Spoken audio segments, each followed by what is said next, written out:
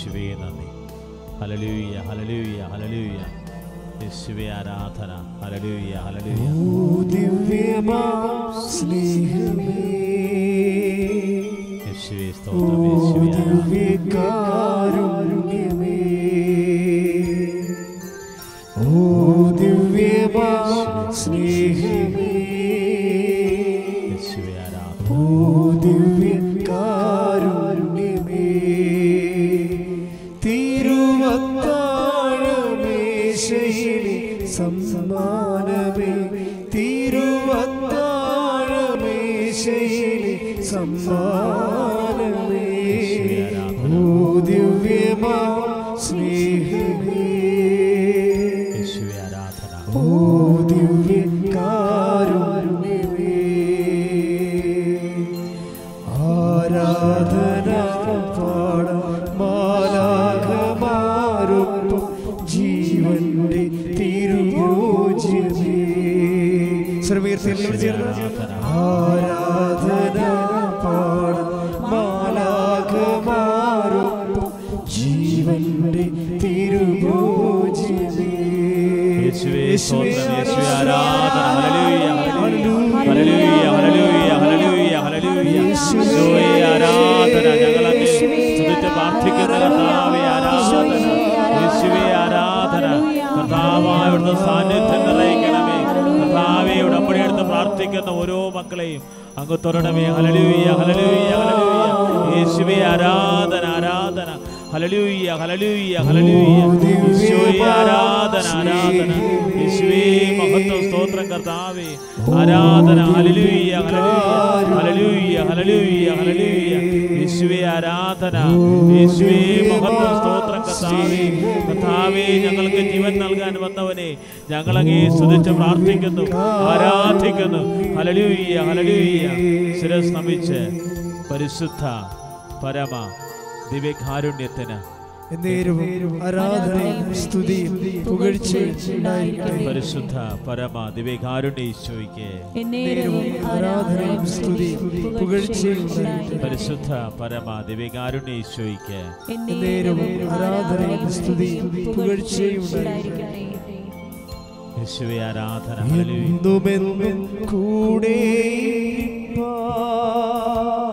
യേശുവേ ആരാധന. ചേർന്ന് പാടാം. എന്നുമെന്നും കൂടെ അപ്പമായി തീർന്നവനേ, എന്റെ സ്നേഹിതനാകുന്ന സ്നേഹമേ, ആരാധന നിനക്കാരാധന. എന്റെ സ്നേഹിതനാകുന്ന സ്നേഹമേ, ആരാധന നിനക്കാരാധന. ഓ ദിവ്യമാ സ്നേഹമേ, ഓ ദിവ്യകാരുണ്യമേ, ഓ ദിവ്യമാ സ്നേഹമേ, യേശുവേ ആരാധന. ഓ ദിവ്യകാരുണ്യമേ. യേശുവേ സ്തോത്രം. യേശുവേ നന്ദി. കൃപാസനം പ്രത്യക്ഷീകരണ മധ്യസ്ഥ പ്രാർത്ഥന. കരങ്ങൾ ഹൃദയത്തോട് ചേർത്ത് പിടിച്ച് ദിവ്യകാരുണ്യ ഈശോയെ നോക്കി ഭക്തിയോടുകൂടി നമ്മുടെ നിയോഗങ്ങൾ ഓർത്ത് ഏറ്റുചൊല്ലി പ്രാർത്ഥിക്കാം. അമ്മേ പരിശുദ്ധ അമ്മേ, ദൈവമാതാവേ, കൃപാസനത്തിലൂടെ ഞങ്ങൾക്കും ഞങ്ങളുടെ ദേശത്തിനും അമ്മ മാധ്യസ്ഥം തേടിത്തന്ന എല്ലാ അനുഗ്രഹങ്ങൾക്കും കൃപകൾക്കും ഞങ്ങളിപ്പോൾ ഹൃദയം നിറഞ്ഞ നന്ദി പറയുന്നു. യേശുവേ സ്തോത്രം. യേശുവേ ആരാധന. ഹല്ലേലൂയ. കർത്താവായ ദൈവമേ, ഉടമ്പടിയിലൂടെ അങ്ങ് ചൊരിഞ്ഞിട്ടുള്ള എല്ലാ കൃപകൾക്കും, ഓൺലൈൻ ഉടമ്പടിയിൽ ചൊരിഞ്ഞ കൃപകൾക്കും, തീർത്ഥാടന ഉടമ്പടി കൃപകൾക്കും നന്ദി പറയുന്ന കർത്താവേ, യേശുവേ ആരാധന. സ്നേഹമേ, യേശുവേ ആരാധന. ഓ ദിവ്യകാരുണ്യമേ, ഓ ദിവ്യമാ സ്നേഹമേ ഓ ദിവ്യകാരുണ്യമേ.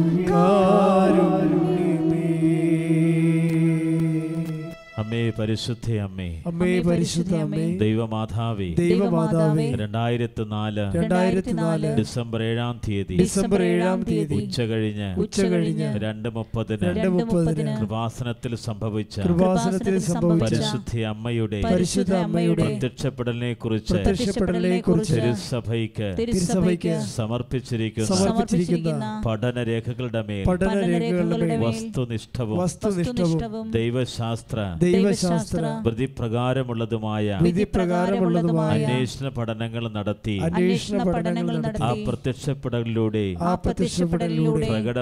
പ്രകടമായ ദൈവമാതാവിന്റെ പ്രത്യേക കരുതലും സംരക്ഷണവും വെളിപ്പെടുത്തുന്ന പീഡിതരുടെ ആശ്വാസവും പ്രവാചകന്മാരുടെ രാജ്ഞിയും വാഗ്ദാനത്തിന്റെ പേടകവും പ്രപഞ്ചപ്രകൃതിയുടെ മാതാവുമായ പരിശുദ്ധമ്മയുടെ ഭക്തി തിരുസഭയിൽ കൂടുതൽ പ്രചരിച്ച് ജീവിതത്തിന്റെ ദുരിത അവസ്ഥകളിൽ അകപ്പെട്ടു കഴിയുന്ന അനേകായിരം മക്കൾക്ക് ദൈവത്തിന്റെ സാന്നിധ്യവും സന്ധിപ്പും കൂടുതൽ അനുഭവിക്കുക വഴി ആത്മീയ വിശുദ്ധിയും ദൈവശക്തിയും കൈവരിക്കുവാൻ ഞങ്ങളുടെ കുടുംബങ്ങളെ ഇടയാക്കണമേ. യേശുവേ സ്തോത്രം. യേശുവേ നമ്മുടെ ഓരോ കുടുംബങ്ങളെയും സമർപ്പിക്കുന്നു. ലോകത്തിന്റെ നാനാഭാഗങ്ങളിലിരുന്നുകൊണ്ട് വ്യത്യസ്തമായ ജീവിത ദുരിതങ്ങൾ സമർപ്പിച്ച് പ്രാർത്ഥിക്കുന്നവരെ സമർപ്പിക്കുന്നു. യേശുവേ ആരാധന, യേശുവേ ആരാധന. ഓ ദിവ്യകാരുണ്യമേ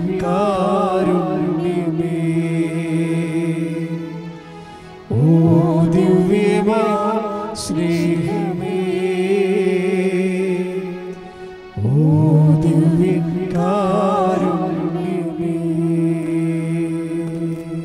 അമ്മേ പരിശുദ്ധ അമ്മേ, അമ്മേ പരിശുദ്ധ അമ്മേ, ഭൂസ്വർലോകങ്ങളുടെ രാജ്ഞിയായ അങ്ങയ്ക്ക് ഭൗമ സംരക്ഷണത്തിനായി പ്രപഞ്ച പ്രകൃതിയെ തന്നെ തിരുസഭ പ്രതിഷ്ഠിക്കുവാൻ ഈ പ്രത്യക്ഷീകരണം വഴി ഇടയാക്കണമേ. പരിശുദ്ധ അമ്മേ, ജപമാല മാതാവേ, സകല കൃപാസനം പ്രാർത്ഥനകളോട് ചേർത്ത് ഞങ്ങളിപ്പോൾ പ്രാർത്ഥിക്കുന്ന ഈ കുടുംബത്തിന്റെ പ്രത്യേക നിയോഗം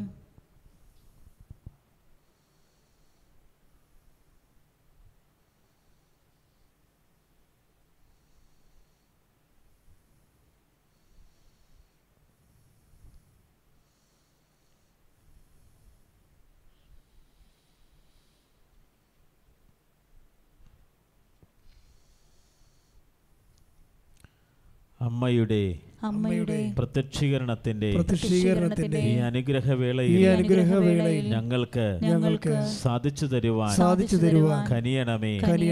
ആമേൻ. ഹല്ലേലൂയ. യേശുവേ സ്തോത്രം. കരങ്ങൾ ഉയർത്തിക്കൊണ്ട് സ്തുതിക്കട്ടെ. കർത്താവേ, ഞങ്ങൾ അങ്ങയെ സ്തുതിച്ച് പ്രാർത്ഥിക്കുന്നു. കർത്താവേ, ഞങ്ങളുടെ നിയോഗങ്ങൾ ഓർത്ത് പ്രാർത്ഥിക്കുന്നു. ഈ ശുശ്രൂഷയിൽ ഓരോ മകനെ സ്പർശിക്കണമേ. യേശുവേ ആരാധന.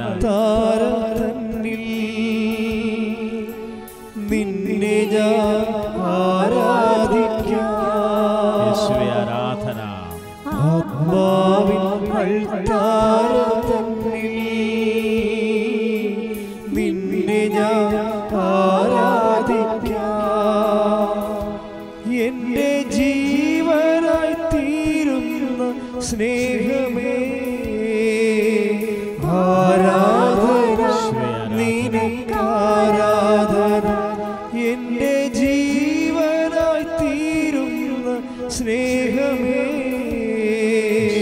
ആരാധന, നിനക്കാരാധന. ഓ ദിവ്യമാ സ്നേഹമേ ഞങ്ങളങ്ങേ ആരാധിക്കുന്നു.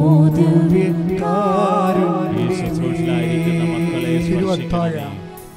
തിരുവത്താഴ മേശയിലെ സമ്മാനമേ, തിരുവത്താഴ മേശയിലെ സമ്മാനമേ, ഓ ദിവ്യമാ സ്നേഹമേ,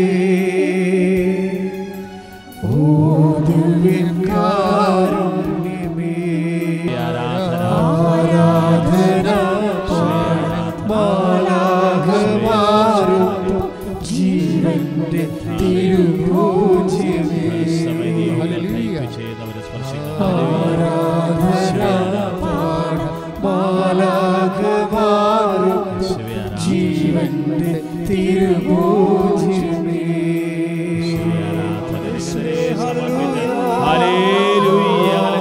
ക്രൂശിക്കപ്പെട്ടവനേ,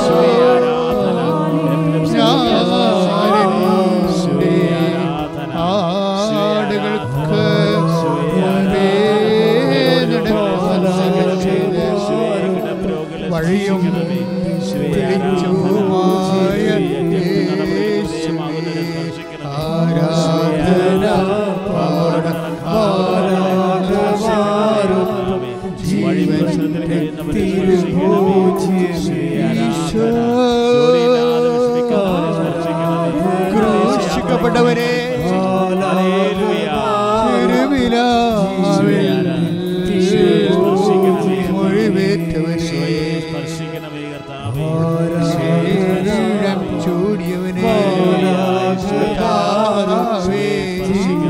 നിന്റെ കരചരണങ്ങളിലെ ആണിപ്പഴുതുകളോ അടിയങ്ങളോടും കുടുംബത്തോടും ഈശോ, നിന്റെ കരചരണങ്ങളിലെ ആണിപ്പഴുതുകളോടും അടിയങ്ങളോടും നിന്റെ നാമത്തിൽ നെഞ്ചിലും നെറ്റിയിലും മുദ്രവാങ്ങിപ്പോയി എല്ലാവരോടും കണ്ണത്തോന്നണമേ, കണ്ണത്തോന്നണമേ. ഈശോ, ക്രൂശിക്കപ്പെട്ട ദൈവമേ, ഉയർത്തെഴുന്നേറ്റ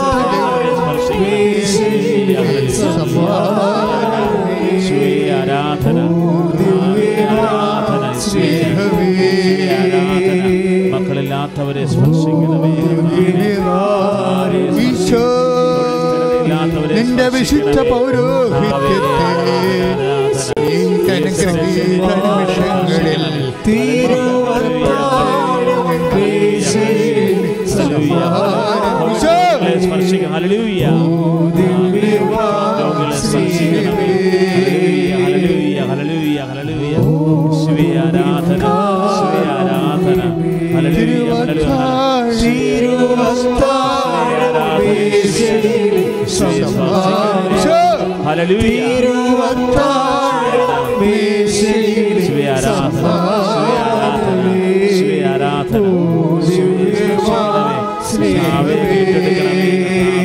ഓരോ മകനെയും മകളെയും സ്പർശിക്കണമേ. ആരാധന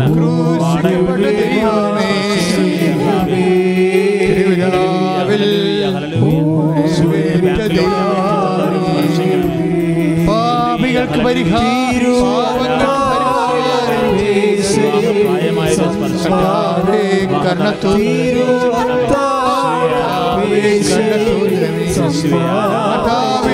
നിന്റെ വിലമതിയാത്ത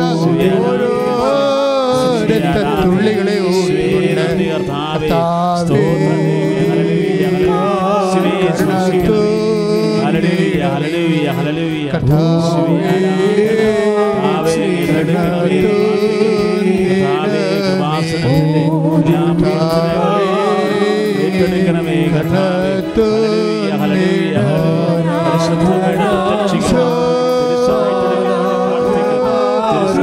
രക്ഷിക്കപ്പെട്ട ദൈവമേ, ഉയർത്തെഴുന്നേറ്റ ദൈവമേ,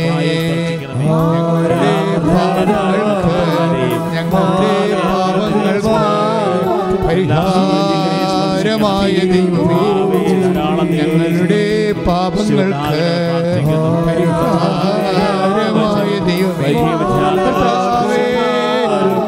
നിന്നനാഥനം രക്ഷകനുമായി ഇപ്പോൾ ആരാധിക്കുന്ന 10,000 കൂടെ കർത്താവേ അലിവ് തോന്നണമേ. ഈശോ നിന്നനാഥനം രക്ഷകനുമായി ആരാധിക്കുന്ന 10,000 കർത്താവേ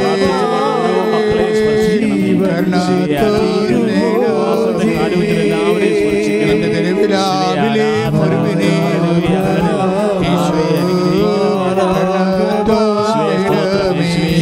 ഈശോ കുരിശുമരം നിന്റെ ചുമലിരുന്നുരഞ്ഞ വലിയ വ്രണങ്ങളെ ധ്യാനിക്കുക.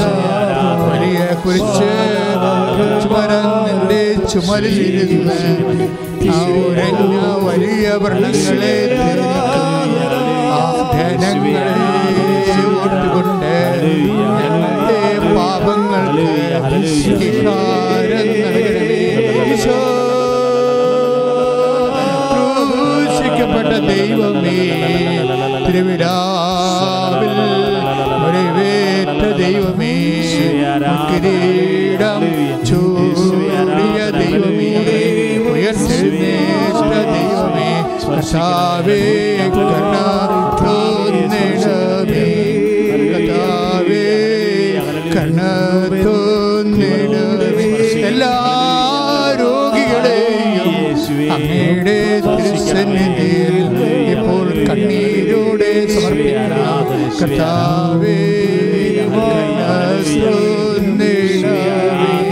ഈശോ ക്രൂശിക്കപ്പെട്ട ദൈവമേ, ഉയർത്തെഴുന്നേറ്റ ദൈവമേ, സാമ്പത്തിക തകർച്ചകള്, ജോലിയില്ലാത്തവര്, വീടില്ലാത്തവര്, വഴിയില്ലാത്തവര്, ചെയ്യുന്ന ജോലിക്ക് സമാധാനത്തോടെ ചെയ്യാൻ പറ്റാത്ത സമ്മർദ്ദങ്ങളുള്ളവര്, ഈശോ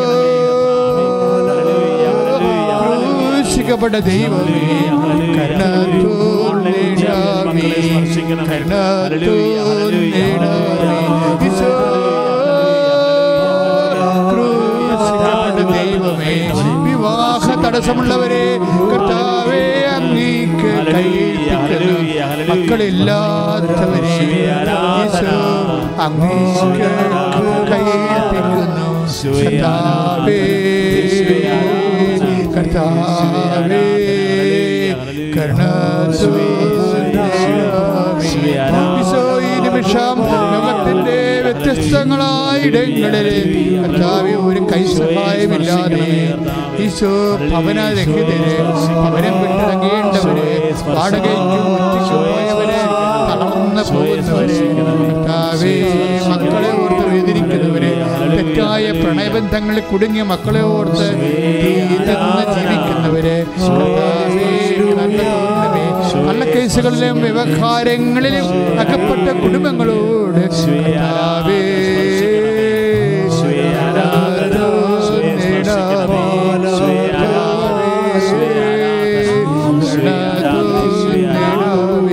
കർത്താവേ ഗർഭിണികളായിട്ടുള്ള ഞങ്ങളുടെ എല്ലാ സഹോദരികളെയും അങ്ങയുടെ അവിടെ നിലവയറിലേക്ക് കർത്താവേ നിന്റെ തിരുമുറിവാർന്ന വലതുകരം, അണിപ്പെടുതാർന്ന അത്ഭുതകരം ഇപ്പോൾ വെക്കണമേ. ഗർഭസ്ഥ ശിശുക്കളുടെ എല്ലാ ദോഷങ്ങളും യേശുനാമത്തിൽ മാറിപ്പോകട്ടെ, യേശുനാമത്തിൽ മാറിപ്പോകട്ടെ. പൊന്നോ വെള്ളിയോ എന്റെ കയ്യിലില്ല, എനിക്കുള്ളത് ഞാൻ നിനക്ക് തരുന്നു. യേശുവിൻ യേശുവിന്റെ നാമത്തിൽ എഴുന്നേറ്റ് നടക്കാൻ പറഞ്ഞ ദിവ്യസ്വരത്താൽ, ആധികാരിക സ്വരത്താൽ, വിശ്വാസത്തിന്റെ സ്വരത്താൽ യേശുനാമത്തെ കൽപ്പിക്കുന്ന ഈ ആരാധനയിൽ പങ്കെടുക്കുന്ന ഓരോ മക്കളും ഓരോ നിമിഷവും ആരെല്ലാം എന്തെല്ലാം ബന്ധങ്ങളിലെ കർത്താവേ വേദനിക്കുന്നുണ്ടോ അവരെല്ലാം ഈ നിമിഷം അവരുടെ വേദനകളെല്ലാം യേശുവിന്റെ നാമത്തിന് മഹത്വത്തിന് അവരുടെ തടസ്സങ്ങളെ മാറിപ്പോകട്ടെ, കഴിഞ്ഞു മാറട്ടെ. യേശുനാമത്തിൽ കൽപ്പിക്കുന്നു.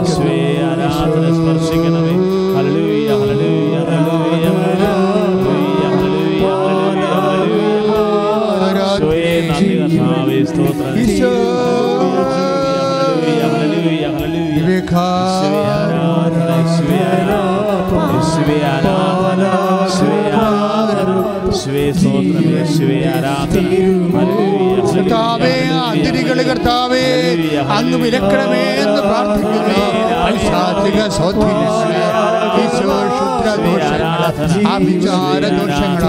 അങ്ങേ വേദനിക്കുന്ന മക്കളുടെ അതിരികളെ യേശുവിന്റെ നാമത്തിൽ വിലക്കുന്നു. യേശുവിന്റെ വിശുദ്ധമായ ആ ഭവനങ്ങളുടെയും സ്ഥാപനങ്ങളുടെയും സ്ഥാപനങ്ങളുടെയും എട്ട് ദിക്കുകളിലും കർത്താവിന്റെ രക്തം പെയ്തിറങ്ങട്ടെ. യേശുനാമത്തിന്റെ യേശുവിന്റെ രക്തം കർത്താവേ എല്ലാ ബന്ധനങ്ങളെയും അഴിച്ചു മാറ്റട്ടെ. പൈശാചിക സോദരങ്ങൾ കർത്താവേ വിട്ടൊഴിഞ്ഞു മാറട്ടെ. സ്തുതിക്കട്ടെ.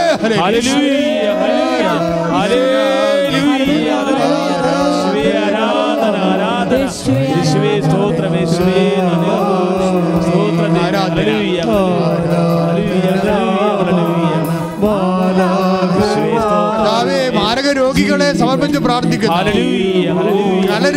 കരള് രോഗങ്ങളെ, കിഡ്നി രോഗങ്ങളെ, ഹൃദയ രോഗങ്ങളെ, നേത്രത്തിന്റെ ബ്ലോക്കുകളെ, മൂത്രത്തിലെ കല്ലുകളെ യേശു നാമത്തിലെ പോകട്ടെ.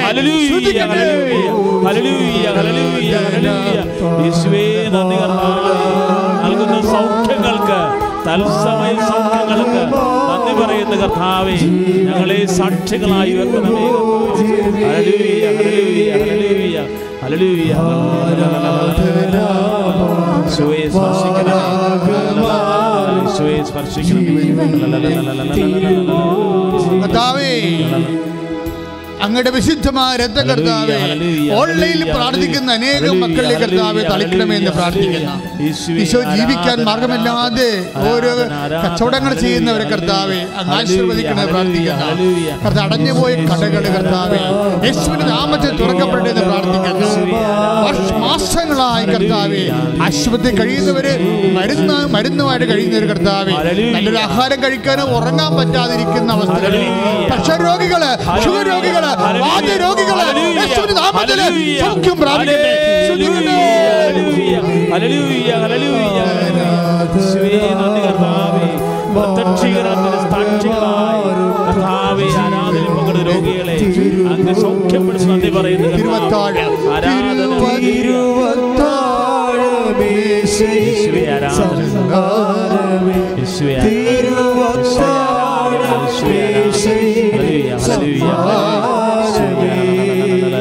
സ്പോണ്ടിലോസിസ് രോഗികളെ അങ്ങയുടെ തിരുശരീരം സമർപ്പിച്ചുകൊണ്ട് പ്രാർത്ഥിക്കുന്ന തൈറോയിഡ് രോഗികളെ കർത്താവെ സ്പർശിക്കണേ പ്രാർത്ഥിക്കുന്ന കർത്താവെ ടോൺസിൽ രോഗികളെ കർത്താവെ സമർപ്പിച്ച് പ്രാർത്ഥിക്കുന്ന യേശുവിന്റെ വലിയ ശക്തി കർത്താവെ തൊണ്ടയിൽ അസുഖമുള്ള എല്ലാവരുടെയും കർത്താവെ സ്പർശിക്കണേ പ്രാർത്ഥിക്കുന്നു.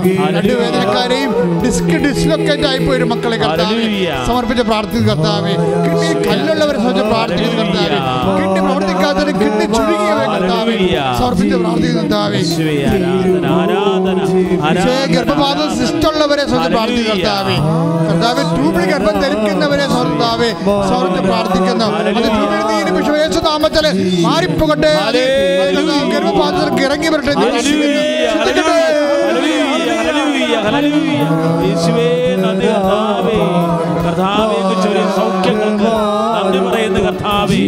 കർത്താവേ കൃപാസന ധ്യാനത്തിന് പങ്കെടുക്കുന്നവർക്ക് കൃപകൾക്ക് നന്ദി പറയുന്നു. ശിവേ ആരാധന, ശിവേ സാക്ഷികളായി മാറ്റി ഹല്ലേലൂയ, ഹല്ലേലൂയ. ശിവേ ആരാധന, ശിവേ ആരാധന.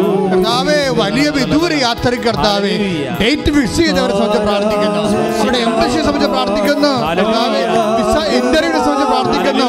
IELTS MOH അതുപോലെയുള്ള കർത്താവേ നൈപുണ്യ യോഗ്യത മത്സര പരീക്ഷകളുടെ PSC ഉൾപ്പെടെയുള്ള എല്ലാ മത്സര പരീക്ഷകളെ കർത്താവേ അതായിരിക്കുന്നവര് അതിന്റെ റിസൾട്ട് പ്രതീക്ഷിക്കുന്നവര് റിസൾട്ട് വിദ്യകളിലായി പോയവര് മുടിയുള്ള കർത്താവേ 1-2 മുടി നഷ്ടപ്പെട്ടവരെല്ലാം കർത്താവേ നീ പരിവേഷം കൊടുത്തിട്ടുള്ളവരെ എല്ലാം കർത്താവേ നീ ഏറ്റെടുക്കണമേ എന്ന് പ്രാർത്ഥിക്കുന്നു.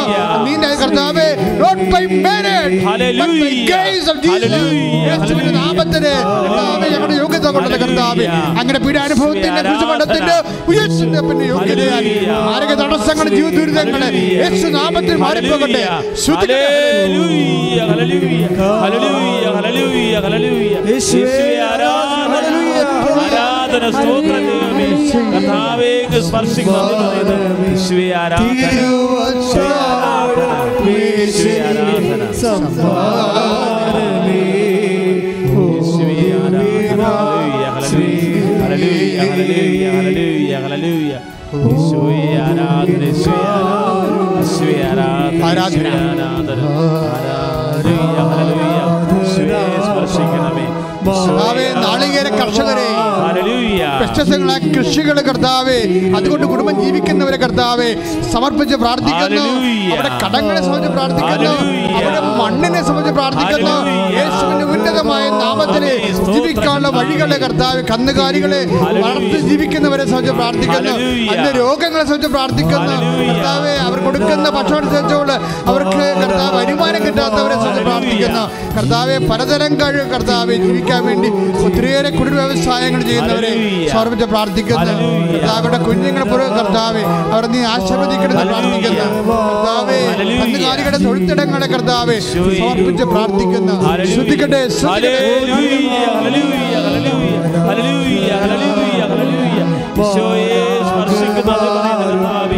ആശീർവദിക്കുന്ന നന്ദി പറയുന്ന കർത്താവേ യേശുവേ ആരാധന കടകമ്പോളങ്ങളെ വ്യവസായ വ്യാപാരശാലകളെ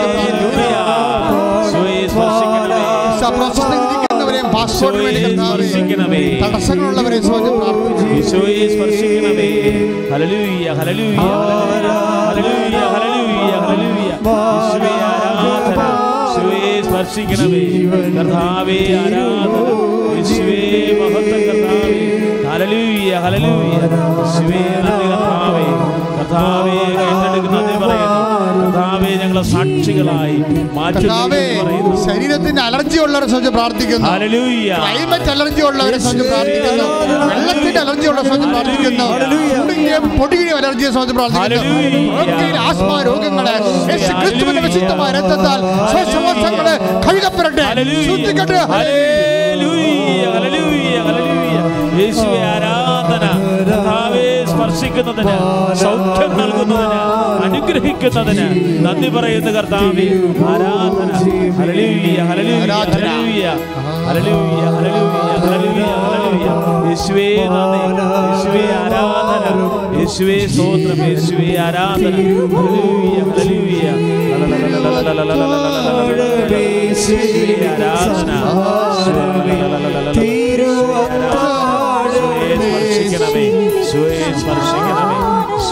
അനധി വിദൂരതകളിലെല്ലാം കർത്താവേ ആരാധനയിൽ അവർ ഈ ആഴ്ചയിൽ കർത്താവേ അവർ ചെയ്യേണ്ട പ്രധാനപ്പെട്ട ജോലികള് പ്രധാനപ്പെട്ട ഡേറ്റുകള് തീയതികള് ഈ ആഴ്ചയിൽ കർത്താവ് ഈ ആരാധന കൂടുന്ന ഈ ആഴ്ചയിൽ അവർ അഭിമുഖീകരിക്കുന്ന വ്യത്യസ്തമായ രീതികള് അവരെ ഭയപ്പെടുത്തുന്ന പ്രയാസപ്പെടുത്തുന്ന സങ്കടപ്പെടുത്തുന്ന ഉത്കണ്ഠപ്പെടുത്തുന്ന വ്യത്യസ്തങ്ങളായ രീതികളില് വ്യത്യസ്തമായ ആഭിമുഖ്യങ്ങളില് കർത്താവിന്റെ കൃപ നിറയട്ടെ.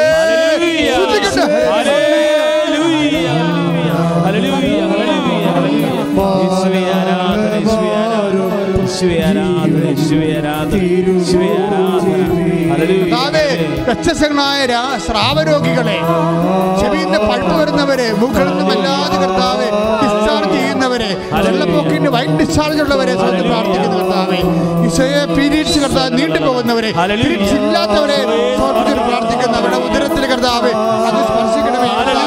ഉദരത്തിൽ വ്യത്യസ്തമായ രോഗങ്ങളുള്ളവരെ പ്രാർത്ഥിക്കുന്ന യേശുവിന്റെ ശക്തികൾ അതിലേക്ക് ആവശ്യിക്കട്ടെ ശ്രദ്ധിക്കട്ടെ.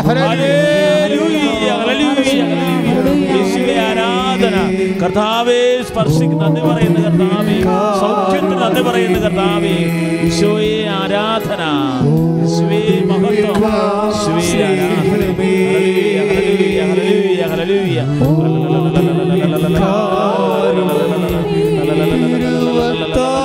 തിരുവത്താഴമേശയിൽ സമ്മാനം തിരുവത്താഴമേശയിൽ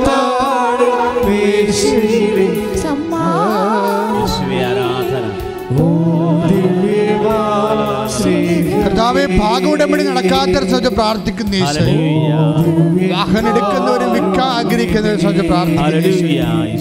കർത്താവേ, ജീവിതത്തിന്റെ മേൽഗതിക്ക് കർത്താവെ ആവശ്യമായി ഒരു റെക്കമെൻഡ് ചെയ്യാനോ ശുപാർശ ചെയ്യാനോ ആരുമില്ലാതെ വേദനിക്കുന്നവരെ അങ്ങയുടെ അമ്മയെ അയച്ചുകൊണ്ട് അവരെ ശുപാർശ ചെയ്യിച്ചുകൊണ്ട് കർത്താവെ അങ്ങനെ നാമത്തെ മഹത്വപ്പെടുത്തണമെന്ന് പ്രാർത്ഥിക്കുന്നു.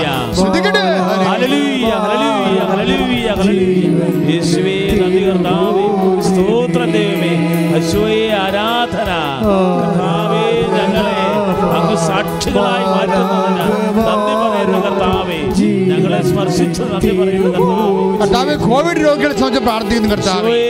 അവിടെ ശ്വാസകോശങ്ങളുടെ വിശുദ്ധമായ രക്തത്താൽ യേശുവിന്റെ നാമത്തിൽ 10,000 ഈ നിമിഷം സൗഖ്യമാകട്ടെ. ശ്രദ്ധിക്കട്ടെ. ആരാധന കർത്താവേ. ലോകമാസകലുള്ള കോവിഡ് രോഗികളെ അവരെ സാക്ഷികളായിട്ട് കൃപാസന വത്താരിൽ ഉയർത്തണമെന്ന് പ്രാർത്ഥിക്കുന്നു.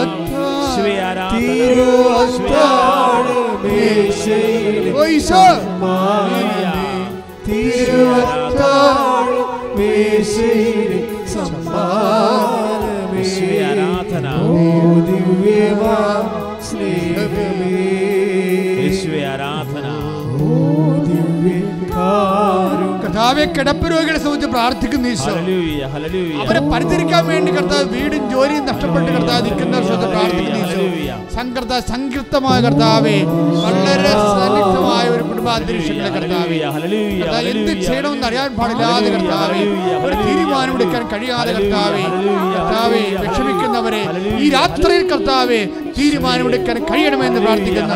ശ്രദ്ധിക്കട്ടെ.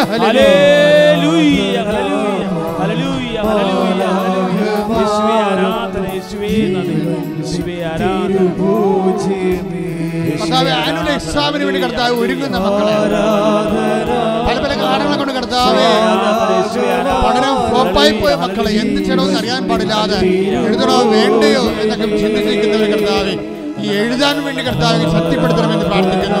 അവിടെ പോരായ്മകളെ കർത്താവെ അങ്ങ് പരിഹരിക്കണമെന്ന് പ്രാർത്ഥിക്കുന്നു. ശ്രദ്ധിക്കട്ടെ.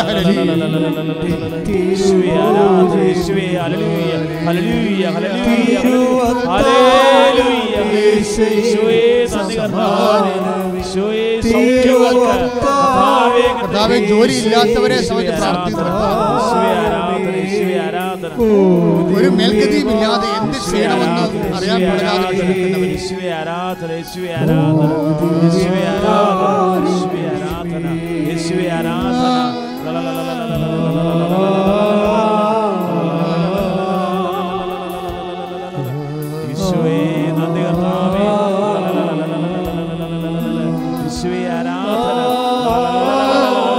പരിശുദ്ധ പരമ ദിവ്യകാരുണ്യത്തിന് പരിശുദ്ധ പരമ ദിവ്യകാരുണ്യത്തിന് പരിശുദ്ധ പരമ ദിവ്യകാരുണ്യത്തിന് ആരാധനയും സ്തുതിയും പുകഴ്ചയും ഉണ്ടായിരിക്കട്ടെ. പരിശുദ്ധ പരമ ദിവ്യകാരുണ്യത്തിന് ആരാധനയും സ്തുതിയും പുകഴ്ചയും ഉണ്ടായിരിക്കട്ടെ. പരിശുദ്ധ പരമ ദിവ്യകാരുണ്യത്തിന് ആരാധനയും സ്തുതിയും പുകഴ്ചയും ഉണ്ടായിരിക്കട്ടെ. പരിശുദ്ധ പരമ ദിവ്യകാരുണ്യത്തിന് ആരാധനയും സ്തുതിയും പുകഴ്ചയും പരിശുദ്ധ പരമ ദിവ്യകാരുണ്യത്തിന് ആരാധനയും സ്തുതിയും പുകഴ്ചയും പരിശുദ്ധ പരമ ദിവ്യകാരുണ്യത്തിന് ആരാധനയും സ്തുതിയും പുകഴ്ചയും ഉണ്ടായിരിക്കട്ടെ. പരിശുദ്ധ പരമ ദിവ്യകാരുണ്യത്തിന് നേരവും ആരാധനയും സ്തുതിയും പുകഴ്ചയും ഉണ്ടായിരിക്കട്ടെ. യേശുവേ ആരാധന ആരാധന. പരിശുദ്ധ പരമ ദിവ്യകാരുണ്യത്തിന് നേരവും ആരാധനയും സ്തുതിയും പുകഴ്ചയും ഉണ്ടായിരിക്കട്ടെ. യേശുവേ ആരാധന ആരാധന. ശരീരത്തിൽ പാണ്ഡുരോഗികളെ അങ്ങ് സുഖപ്പെടുത്താൻ നന്ദി പറയുന്നു. കറുത്ത പാണ്ടുകൾ വെളുത്ത പാണ്ടുകളുള്ളവരെ കർത്താവ് വിശുദ്ധ രക്തത്താൽ ഈ നിമിഷം സുഖപ്പെടുത്താനെ കുറിച്ച് നന്ദി പറയുന്നു.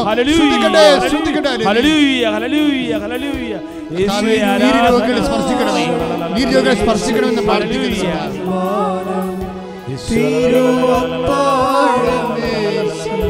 കൃപാസനത്തിൽ വന്ന് ഉടമ്പടി എടുത്തു പോയ എല്ലാ മക്കളെയും കർത്താവേ സ്പർശിക്കണമേ.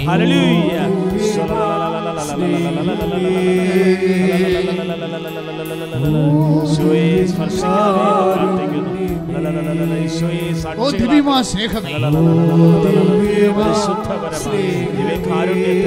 നേരവും ആരാധനയും സ്തുതിയും പുകഴ്ചയും ഉണ്ടായിരിക്കട്ടെ. പരിശുദ്ധ നേരവും ആരാധനയും സ്തുതിയും പുകഴ്ചയും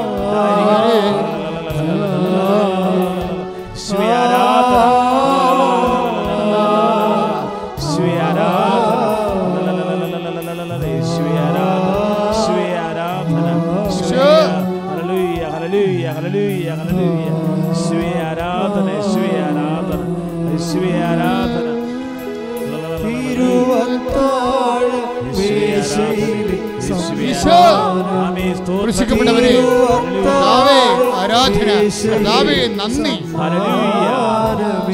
കർത്താവേ സ്നേഹം, ആരാധന, ആരാധന.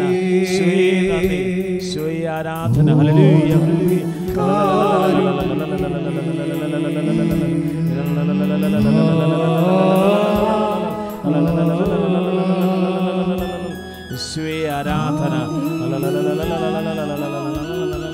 യേശുവേ ആരാധന, യേശുവേ ആരാധന, യേശുവേ ആരാധന, യേശുവേ നന്ദി. കർത്താവേ, കർത്താവേ ശുശ്രൂഷയിലായിരിക്കുന്ന മക്കളെ അങ്ങ് സ്പർശിക്കുന്ന നന്ദി പറയുന്ന കർത്താവേ, യേശുവേ ഞങ്ങളെ സാക്ഷികളായി കർത്താവേ കൃപാസന പ്രത്യക്ഷയായ പരിശുദ്ധ അമ്മയുടെ പ്രത്യക്ഷീകരണത്തിന്റെ സ്ഥിര സാക്ഷികളായി ഞങ്ങളെ മാറ്റുന്ന നന്ദി പറയുന്നു. ആരാധന, കർത്താവേ പരിശുദ്ധ അമ്മയുടെ പ്രത്യക്ഷീകരണം തിരുസഭേറ്റെടുക്കുന്നതിന് വേണ്ടി ഞങ്ങൾ പ്രാർത്ഥിക്കുന്ന കർത്താവേ, രക്ഷിക്കപ്പെട്ടവനെ ഹല്ലേലൂയ, ഹല്ലേലൂയ, ഹല്ലേലൂയ, തിരുവിലാവിൽ അങ്ങനെ ആണിപ്പെടുതാർന്ന അത്ഭുതകരം കൊണ്ട് ഓരോ മക്കളെ സ്പർശിക്കും.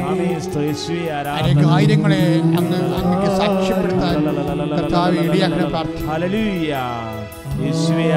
വിവാഹത്തിൽ കർത്താവ് പിരിഞ്ഞു നിൽക്കുന്നവരെ ഇപ്പോഴൊക്കെ കാണിച്ചു തരുന്നതാണ് കർത്താവ്. വിവാഹത്തിൽ പിരിഞ്ഞിരിക്കുന്നവരെ കർത്താവ് അടുപ്പിക്കുന്നു. കർത്താവേ അവരെ കർത്താവേ ഐക്യപ്പെടുന്നതിനോട് നന്ദി പറയുന്നു. അസ്ഥിക്കുഴകൾ നീരുള്ളവരെ, അസ്ഥി പൊടിഞ്ഞിരിക്കുന്നവരെ, ജോയിന്റ്സിന് പെയിൻ ഉള്ളവരെ സ്വന്തം പ്രാർത്ഥിക്കുന്നു.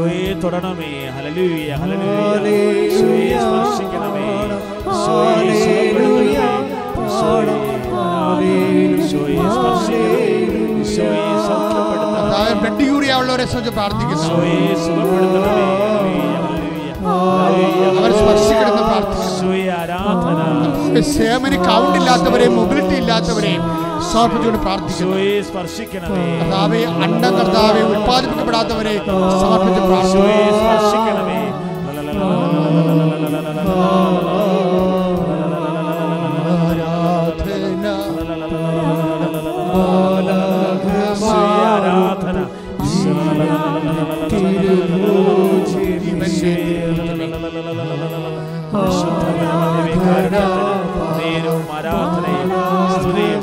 കിണറിലെ വെള്ളം ഇല്ലാത്തവരെ സംബന്ധിച്ച് പ്രാർത്ഥിക്കുന്നു.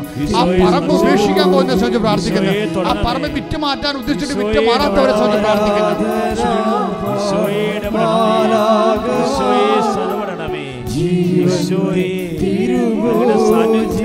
മെറ്റൽ അലർജി ഉള്ളവരെ സംബന്ധിച്ച് പ്രാർത്ഥിക്കുന്നു. സുഖപ്പെടുത്തണമേ.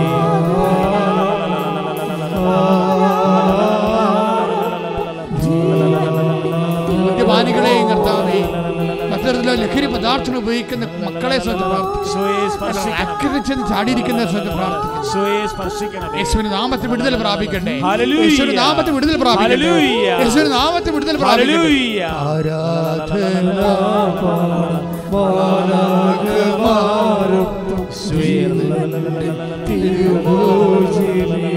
കർത്താവ് ബാങ്കുകളുമായിട്ട് ഇടപെട്ട് കർത്താവേ സാമ്പത്തികത്തിന് വേണ്ടി ശ്രമിക്കുന്നവർ പ്രാർത്ഥിക്കുന്നു.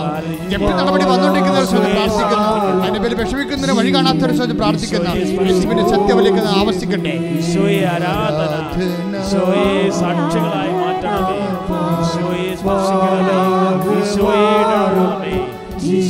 ഇടപെടണമേ. ഇപ്പോൾ ഇടപെടണമേ.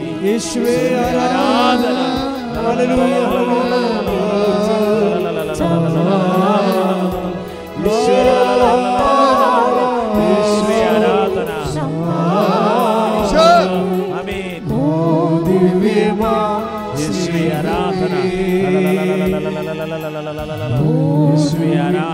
കൈയുടെ മടക്കിനൊക്കെ എപ്പോഴും ചൊറിഞ്ഞു പൊട്ടുന്നവരെ കർത്താവ് സുഖപ്പെടുന്നതായിട്ട് കാണിക്കുന്നുണ്ട്. അതുപോലെ തന്നെ പഴുത്ത കുരുക്കള് ഇടക്കിടക്ക് ശരീരത്തിൽ ചില ചില ഭാഗങ്ങളിൽ കൂടുതൽ കുരുക്കൾ ഉണ്ടാകുന്നവരെ കർത്താവ് സുഖപ്പെടുന്നതായിട്ട് കാണിക്കുന്നു. സാക്ഷികളാക്കണമേ.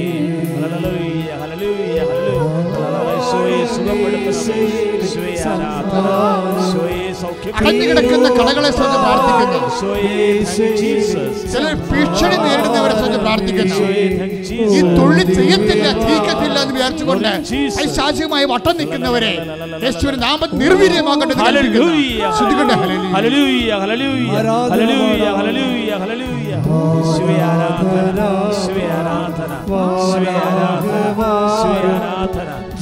കർത്താവേ, യുക്രൈനെ സമർപ്പിച്ചവർ പ്രാർത്ഥിക്കുന്നു. ഞങ്ങളുടെ മെഡിക്കൽ സ്റ്റുഡൻസ് കർത്താവേ, അവിടെ പഠിക്കുന്നവരുടെ കർത്താവേ, ലോകത്തിലുള്ള പല മെഡിക്കൽ സ്റ്റുഡൻസ് കർത്താവേ, അവിടെ പഠിക്കുന്നവരുടെ കർത്താവേ, അവിടെ പഠന സുരക്ഷയെ കർത്താവേ സമർപ്പിച്ചവർ പ്രാർത്ഥിക്കുന്നു. യുക്രൈൻ എത്രയും വേഗം കർത്താവേ സമാധാനത്തിന് കടന്നു വരാൻ വേണ്ടി പ്രാർത്ഥിക്കുന്നു.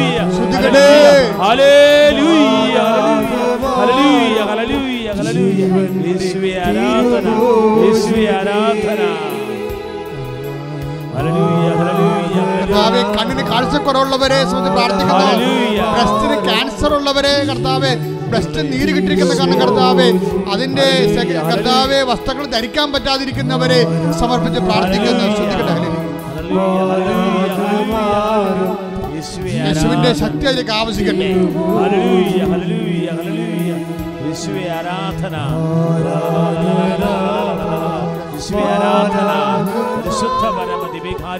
കർത്താവേ, ഓരോ സ്ഥലങ്ങളിൽ അപേക്ഷയില്ല കർത്താവേ, പുട്ടപ്പ് ചെയ്തിരിക്കുന്നവരെ സമർപ്പിച്ച് പ്രാർത്ഥിക്കുന്നു. കർത്താവേ, ആൻസറും റിപ്ലൈയും പ്രതീക്ഷിക്കുന്നവരെ കർത്താവേ സമർപ്പിച്ച് പ്രാർത്ഥിക്കുന്നു. പ്രത്യേക സമ കർത്താവേ, വരുമാനത്തിന്റെ ഉദ്യമങ്ങൾ ഇരിക്കുന്നവരെ കർത്താവേ സമർപ്പിച്ച് പ്രാർത്ഥിക്കുന്നു. കർത്താവേ, നാട്ടിലേക്ക് വരാൻ വേണ്ടി കർത്താവേ പരിശ്രമിച്ചിട്ട് കർത്താവ് നിയമക്കുരുക്കിൽ കർത്താവേ അകപ്പെട്ടിരിക്കുന്നവരുടെ കുരുക്കുകളെ യേശു നാമത്തിൽ അഴിഞ്ഞു മാറട്ടെ. ശ്രദ്ധിക്കട്ടെ.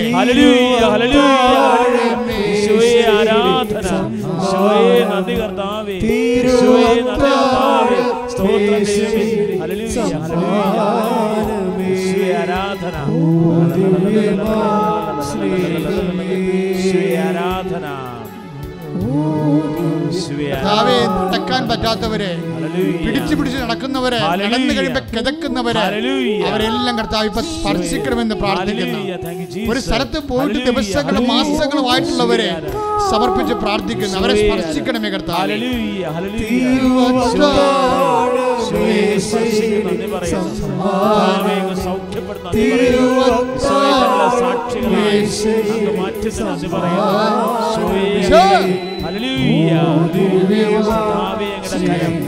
കർത്താവേ, മുടി കൊഴിഞ്ഞു പോകുന്നവരെ കർത്താവേ, പൂർണ്ണമായിട്ട് മുടി കൊഴിഞ്ഞു പോകുന്നവരെ, ഭാഗികമായി മുടി കൊഴിഞ്ഞു പോകുന്നവരെ കർത്താവേ, എത്ര പേരിവിടെ അങ്ങ് സാക്ഷ്യം പറഞ്ഞു കർത്താവേ. അതുപോലെ കർത്താവേ, അതിന്റെ പേര് വിവാഹം നീണ്ടി പോകുന്നവരെ, നഷ്ടപ്പെടുന്നവരെല്ലാം അവരെല്ലാം കർത്താവേ, വേറായിട്ടുള്ള ബാൾഡായിട്ടുള്ള കെട്ടി കർത്താവേ, അങ്ങനെ കരങ്ങൾ വെക്കണമേ, വിശുദ്ധരത്വം തളിക്കണമെന്ന് പ്രാർത്ഥിക്കുന്ന പുതിയ മുടികള് കർത്താവേ, തലമുടികൾ കർത്താവേ നിറഞ്ഞു വളർന്നു വരട്ടെ യേശുവിന്റെ നാമത്തിൽ.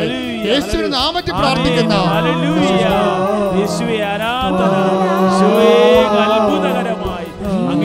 ചെവി കേൾക്കാൻ പറ്റാത്തവരെ പ്രാർത്ഥിക്കുന്നു.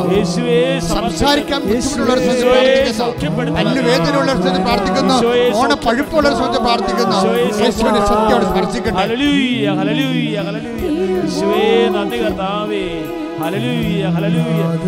ആരാധന ഞങ്ങളെ സാക്ഷികളായി മാറ്റുന്ന നന്ദി പറയുന്ന കർത്താവേ, സൗഖ്യപ്പെടുന്ന നന്ദി പറയുന്ന കർത്താവേ, യേശുവേ ആരാധന. ഹല്ലേലൂയ ഹല്ലേലൂയ ഹല്ലേലൂയ.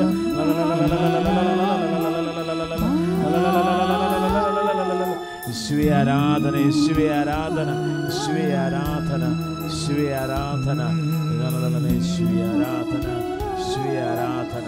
യേശുവേ പരിശുദ്ധ പരമ ദിവ്യകാരുണ്യ ഈശോയ്ക്ക് നേരവും ആരാധനയും സ്തുതിയും പുകഴ്ചയും ഉണ്ടായിരിക്കട്ടെ. പരിശുദ്ധ പരമ ദിവ്യകാരുണ്യനാഥന നേരവും ആരാധനയും സ്തുതിയും കർത്താവെ അറിയാതെ മലമൂത്രങ്ങളൊക്കെ പോകുന്നവരെ കർത്താവെ ദിവസങ്ങളടുത്ത് പോകാതിരിക്കുന്നവരെ കർത്താവെ ഒത്തിരിയേറെ വിമ്മിട്ടം അനുഭവിക്കുന്നവരെല്ലാം ഇപ്പോൾ സ്പർശിക്കണമേ, ഇപ്പോൾ സ്പർശിക്കണമേ. ഓ ദിവ്യകാരുണ്യമേ, അങ്ങയുടെ മധ്യസ്ഥത്തിൽ പ്രാർത്ഥിക്കുന്ന മാരകമായ തടസ്സങ്ങള് മാറിപ്പോട്ടെ എന്ന് പ്രാർത്ഥിക്കുന്നു, യേശുവിന്റെ നാമത്തിൽ കൽപ്പിക്കുന്നു. യേശുവേ ആരാധന, യേശുവേ ആരാധന. യേശുവേ നന്ദി കർത്താവേ, സ്തോത്രം ചെയ്യുന്നു. ഹല്ലേലൂയ, ഹല്ലേലൂയ, ഹല്ലേലൂയ. യേശുവേ ആരാധന. കർത്താവേ ഞങ്ങളങ്ങേ സ്തുതിച്ച് പ്രാർത്ഥിക്കുന്നു. കർത്താവേ ഞങ്ങൾ തത്സമയ നിയോഗങ്ങൾ സമർപ്പിച്ച് പ്രാർത്ഥിക്കുന്നു. യേശുവേ ആരാധന. കർത്താവേ ആരാധനയിലായിരിക്കുന്ന മക്കളെ അങ്ങ് തൊടുന്നതിന് നന്ദി പറയുന്നു. കർത്താവേ ഒരു സാക്ഷികളായി അങ്ങ് മാറ്റുന്നതിന് നന്ദി പറയുന്നു. ഈശോയെ ആരാധന, ഈശോയെ ആരാധന. ഹല്ലേലൂയ, ഹല്ലേലൂയ, ഹല്ലേലൂയ. കർത്താവേ ഉടമ്പടിയിലെ ഓരോ നിയോഗങ്ങളെയും അങ്ങ് തൊടുന്നതിന് നന്ദി പറയുന്നു. ഈശോയെ ആരാധന, ഈശോയെ ആരാധന. ഈശോയെ ലൈറ്റേക്കാനിൽ പ്രേരിട്ട് പ്രാർത്ഥിക്കുന്നവരെ അങ്ങ് തൊടുന്നതിന് നന്ദി പറയുന്നു. കർത്താവേ ഹല്ലേലൂയ, ഹല്ലേലൂയ. കർത്താവേ ലോകത്തിൽ നാനാഭാഗങ്ങളിൽ ആയിരുന്നു കൊണ്ട് പ്രാർത്ഥിക്കുന്നവരെ അങ്ങ് സ്പർശിക്കുന്ന നന്ദി പറയുന്ന കർത്താവേ ഹല്ലേലൂയ, ഹല്ലേലൂയ. കർത്താവേ വ്യത്യസ്തമായ നിയോഗങ്ങളും വിഷയങ്ങളും സമർപ്പിക്കുന്നവരെ അങ്ങ് തൊടുന്നതിന് നന്ദി പറയുന്ന കർത്താവേ യേശുവേ ആരാധന, യേശുവേ ആരാധന. കർത്താവേ മാറി താമസിക്കാൻ പറ്റാത്തവരെ ഹല്ലേലൂയ സമർപ്പിച്ച് പ്രാർത്ഥിക്കുന്നു. കർത്താവേ ഒറ്റയ്ക്കും പാട്ടത്തും താമസിക്കുന്നവരെ കർത്താവേ വാടക കാലം കഴിഞ്ഞിട്ട് ഇറങ്ങിക്കൊടുക്കാൻ വേണ്ടി കർത്താവേ ഇറങ്ങാൻ പറ്റാത്തത് ഇടം കാണാത്തവരുമായിട്ട് മക്കളെ സമർപ്പിച്ച് പ്രാർത്ഥിക്കുന്നു.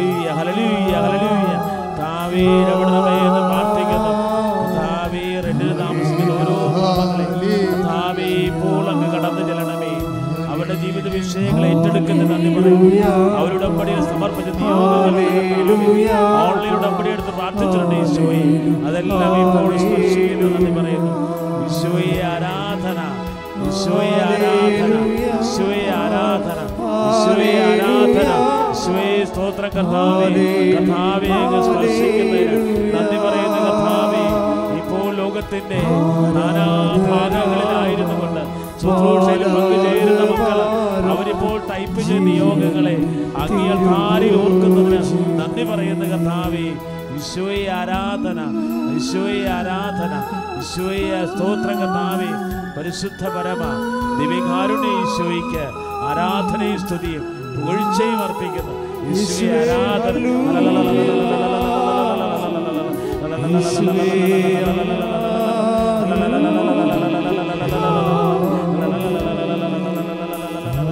ഈശോയെ ആരാധന. പരിശുദ്ധ പരമ ദിവ്യകാരുണ്യ ഈശോയെ നേരവും ആരാധനയും സ്തുതിയും പുകഴ്ചയും അർപ്പിക്കുന്നു. യേശുവേ ആരാധന, യേശുവേ നന്ദി കർത്താവേ. സ്തോത്രം ദൈവമേ. ഹല്ലേലൂയ, ഹല്ലേലൂയ. കർത്താവേ ഞങ്ങളെ സാക്ഷികളായി മാറ്റണമേ. ഹല്ലേലൂയ, ഹല്ലേലൂയ, ഹല്ലേലൂയ. ഈശോയെ ആരാധന, ഈശോയെ ആരാധന, ഈശോയെ ആരാധന, ഈശോയെ ആരാധന, ഈശോയെ ആരാധന, ഈശോയെ ആരാധന. Praise the lord. പ്രിയമുള്ളവരെ, നമ്മൾ ഇന്ന് ഉടമ്പടി ധ്യാനത്തിലെ ലിസ മുക്കണ്ണൂർ എന്ന് പറഞ്ഞ സഹോദരിയുടെ സാക്ഷ്യങ്ങളാണ് വചന വിശകലനത്തിനായിട്ട് എടുക്കുന്നത്. അവരുടെ ഉടമ്പടിയിൽ നമ്മുടെ യൂട്യൂബിൽ അത് സാക്ഷ്യം അപ്ലോഡ് ചെയ്തിട്ടുണ്ട്. അതായത് ലിസ മുക്കണ്ണൂരിൻ്റെ സാക്ഷ്യം ഒരു പുതിയ കാലത്ത് നമ്മൾ അനുഭവിക്കുന്ന പ്രശ്നങ്ങളെ ആ സഹോദരി ഉടമ്പടിയിൽ ഉറച്ചു തന്നത് എങ്ങനെയാണ് ഒരു ഗെറ്റ് ത്രൂ അവർക്ക് ലഭിച്ചതെന്ന് അവരുടെ സാക്ഷ്യത്തിൽ നിന്ന് വ്യക്തമാണ്. ഞാൻ എപ്പോഴും ഉടമ്പടിയിലെ ഓരോ കേസ് ഹിസ്റ്ററി എടുക്കാൻ കാരണം ഉടമ്പടി ചെയ്തു പോയ ആൾക്കാർക്ക് അവരുടെ ഓരോ വിഷയത്തിനെ how to move it, how to confront it, എങ്ങനെയാണ് നിങ്ങൾക്കതിനെ പ്രതിരോധിക്കാൻ കഴിയുക, അതിന് നിങ്ങൾക്ക് പ്രത്യേക ഊർജം നൽകുന്നതാണ് നമ്മുടെ സാക്ഷ്യാനുഭവങ്ങൾ. ലിസ സഹോദര സാക്ഷ്യം അവർ പറയണത്, അവർ സൗദി നേഴ്സാണ്. അവർ റിട്ടേൺ ചെയ്ത് പോരുകയാണ്. തിരിച്ചു പോരുമ്പോൾ ഉണ്ടാകുന്ന ചില അപ്ഹീവൽ, കുറേ കലാമിറ്റി നടക്കുന്നുണ്ട് കാര്യം എംബസിയുമായിട്ട് ബന്ധപ്പെട്ട്. അതിലൊന്നാമത്തെ കാര്യം, അവിടെ അവർ അക്കാമ വർക്ക് പെർമിറ്റ് സറണ്ടർ ചെയ്ത് നേരത്തെ അത്, പക്ഷേ നിയമത്തിൻ്റെ രീതിയിൽ അവർക്ക് റിലീവിങ് ഓർഡർ, തിരിച്ച് നാട്ടിലേക്ക് പോരാനുള്ള ഓർഡർ അവർ സൗദി കൊടുക്കുന്നത് ആ റിട്ടേൺ ഫ്ലൈറ്റിൻ്റെ ദിവസമാണ്. ആ ഫ്ലൈറ്റ് റിട്ടേൺ ആകുന്ന തിരിച്ച് ഇന്ത്യയിലേക്ക് പോരുന്ന സമയത്താണ് അത് കൊടുക്കുന്നത്. സ്വാഭാവികമായിട്ട് എൻ്റെ വലിയ കുഴപ്പമൊന്നുമില്ല, അങ്ങനെ സാധാരണ കിട്ടാറുണ്ട്, ആൾക്കാർ പോകാറുണ്ട്. പക്ഷേ ഇവർക്കൊരു പ്രശ്നം ഉണ്ടായി. ഇവരുടെ പ്രശ്നം എന്ന് പറയണത് എയർപോർട്ടിൽ റിപ്പോർട്ട് ചെയ്യേണ്ട സമയമുണ്ട്. കോവിഡ് പ്രോട്ടോക്കോൾ അനുസരിച്ച് 4 മണിക്കൂറാണിപ്പോൾ. അപ്പോൾ 4 മണിക്കൂർ റിപ്പോർട്ട് ചെയ്യണം അവർ. അതൊക്കെ മുമ്പ് റിപ്പോർട്ട് ചെയ്യണം ആൾ എത്തിയിട്ടുണ്ടെന്ന്. അപ്പോൾ അങ്ങനെ ഒരു സിറ്റുവേഷൻ വരുമ്പോഴേ ഇവർ വിസ റിലീവിങ് ഓഫീസിൽ ചെല്ലുമ്പോൾ എന്താ പറയണത്, നിങ്ങൾക്ക് നിങ്ങളുടേത് റിലീവിങ് ഓർഡർ വിത്ത് ഹെൽഡാണ്, പിടിച്ചു വച്ചിരിക്കുകയാണെന്ന്. അതിൻ്റെ കാരണം എന്താ പറഞ്ഞതെന്ന് വെച്ച് കഴിഞ്ഞാൽ അവിടെ അക്കാമ എക്സ്പയർ ആയിട്ട് കുറേ ദിവസങ്ങളായി. പക്ഷെ അവർ കൊടുക്കുമ്പോൾ എക്സ്പയർ ആയിട്ടില്ലായിരുന്നു. അവർ സറണ്ടർ ചെയ്യുമ്പോൾ അക്കാമ എക്സ്പയർ അല്ല. പക്ഷേ ഈ സൗദിക്കാരെ വെച്ച് ഇവർ നാട്ടിലേക്ക് പോരേണ്ട ദിവസം വരെ വെച്ച് താമസിപ്പിച്ച കാരണം അക്കാമ എക്സ്പയർ ആയിപ്പോയി. അതാണ് അപ്പോൾ ഓരോ ഇഷ്യൂ തന്നെ കണ്ടില്ലേ മക്കളെ. ഇതൊക്കെ നമ്മളെങ്ങനെ ചിന്തിച്ച്, ജീവിതം ഇങ്ങനെയാണ്, നമ്മൾ എത്ര ഷാർപ്പായിട്ട് ചിന്തിച്ച് കാൽക്കുലേറ്റ് ചെയ്താണ് ഓരോ കാര്യങ്ങൾ ചെയ്തെങ്കിലും പെട്ടെന്ന് തീ കയറി പിടിക്കും. നമ്മൾ ഈ ഒരു മിനിമം എപ്പോഴും ഒരു ദൈവത്തിൻ്റെ ലൈനിൽ എപ്പോഴും നിൽക്കുന്നത് എപ്പോഴും നല്ലതാണ്. മിനിമം എന്ന് വെച്ച് കഴിഞ്ഞാൽ ഇപ്പോൾ ആൾക്കാർ ഇഷ്യൂ ബേസ്ഡ് സ്പിരിച്വാലിറ്റിയാണ് ഫോളോ ചെയ്യുന്നത്. എല്ലാവരും അല്ല, കുറേ പേരൊക്കെ. ഒരു ഇഷ്യൂ ഉണ്ടെങ്കിൽ ആ സമയത്ത് നമ്മൾ ദൈവത്തിനോടൊക്കെ നമ്മൾ കമന്നടിച്ച് വീണൊക്കെ പ്രാർത്ഥിക്കും, വേണേൽ പല്ലും കളയും. പക്ഷേ അത് കഴിയുമ്പോൾ പിന്നെ ഇവർ ശാന്തമാകും. ഇത് വലിയ അപകടകരമായൊരവസ്ഥയാണ്. അങ്ങനെ ചെയ്യരുത്. ഒരു മിനിമം, ഇപ്പോൾ നമ്മളെ ബൈക്കൊക്കെ ഓടിക്കുന്ന സമയത്ത് റിസർവ് അതിൽ പെട്രോളുണ്ട്. ആ റിസർവ് നമുക്ക് ഇൻഡിക്കേറ്റർ കാണിക്കുമ്പോൾ ഇനിയിപ്പോൾ എത്രയും അരമണിക്കൂറിൽ അടിക്കേണ്ടി വരുമെന്ന് നമുക്ക് അറിയട്ടെ. ഇതിങ്ങനെ ഒരു ഇൻഡിക്കേറ്റർ ഇല്ലാത്ത കുറേ ജീവിതങ്ങളുണ്ട്. ദൈവകൃപ പോയാൽ ഇവരറിയത്തില്ല. അത് ഭയങ്കരമായ ഒന്ന് പ്രാർത്ഥിച്ചേ മക്കളെ. കർത്താവായ ദൈവമേ, അങ്ങയുമായിട്ടുള്ള ബന്ധം നഷ്ടപ്പെട്ടാൽ പെട്ടെന്ന് എനിക്ക് അറിയാൻ പറ്റുന്ന രീതിയിലേക്ക് ആത്മീയമായി എന്നെ വളർത്തണമേ. ആത്മാവിൽ എന്നെ അഭിഷേകം ചെയ്യണം.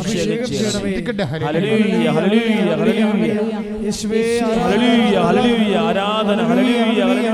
ഈശോയെ, ഞങ്ങളങ്ങേ ആരാധിക്കുന്നു, ഞങ്ങളങ്ങേ സ്തുതിക്കുന്നു കർത്താവേ, ഞങ്ങളങ്ങേ മഹത്വപ്പെടുത്തുന്ന കർത്താവേ. ഹല്ലേലൂയ, ഹല്ലേലൂയ. യേശുവേ ആരാധന, യേശുവേ ആരാധന, യേശുവേ ആരാധന, യേശുവേ ആരാധന.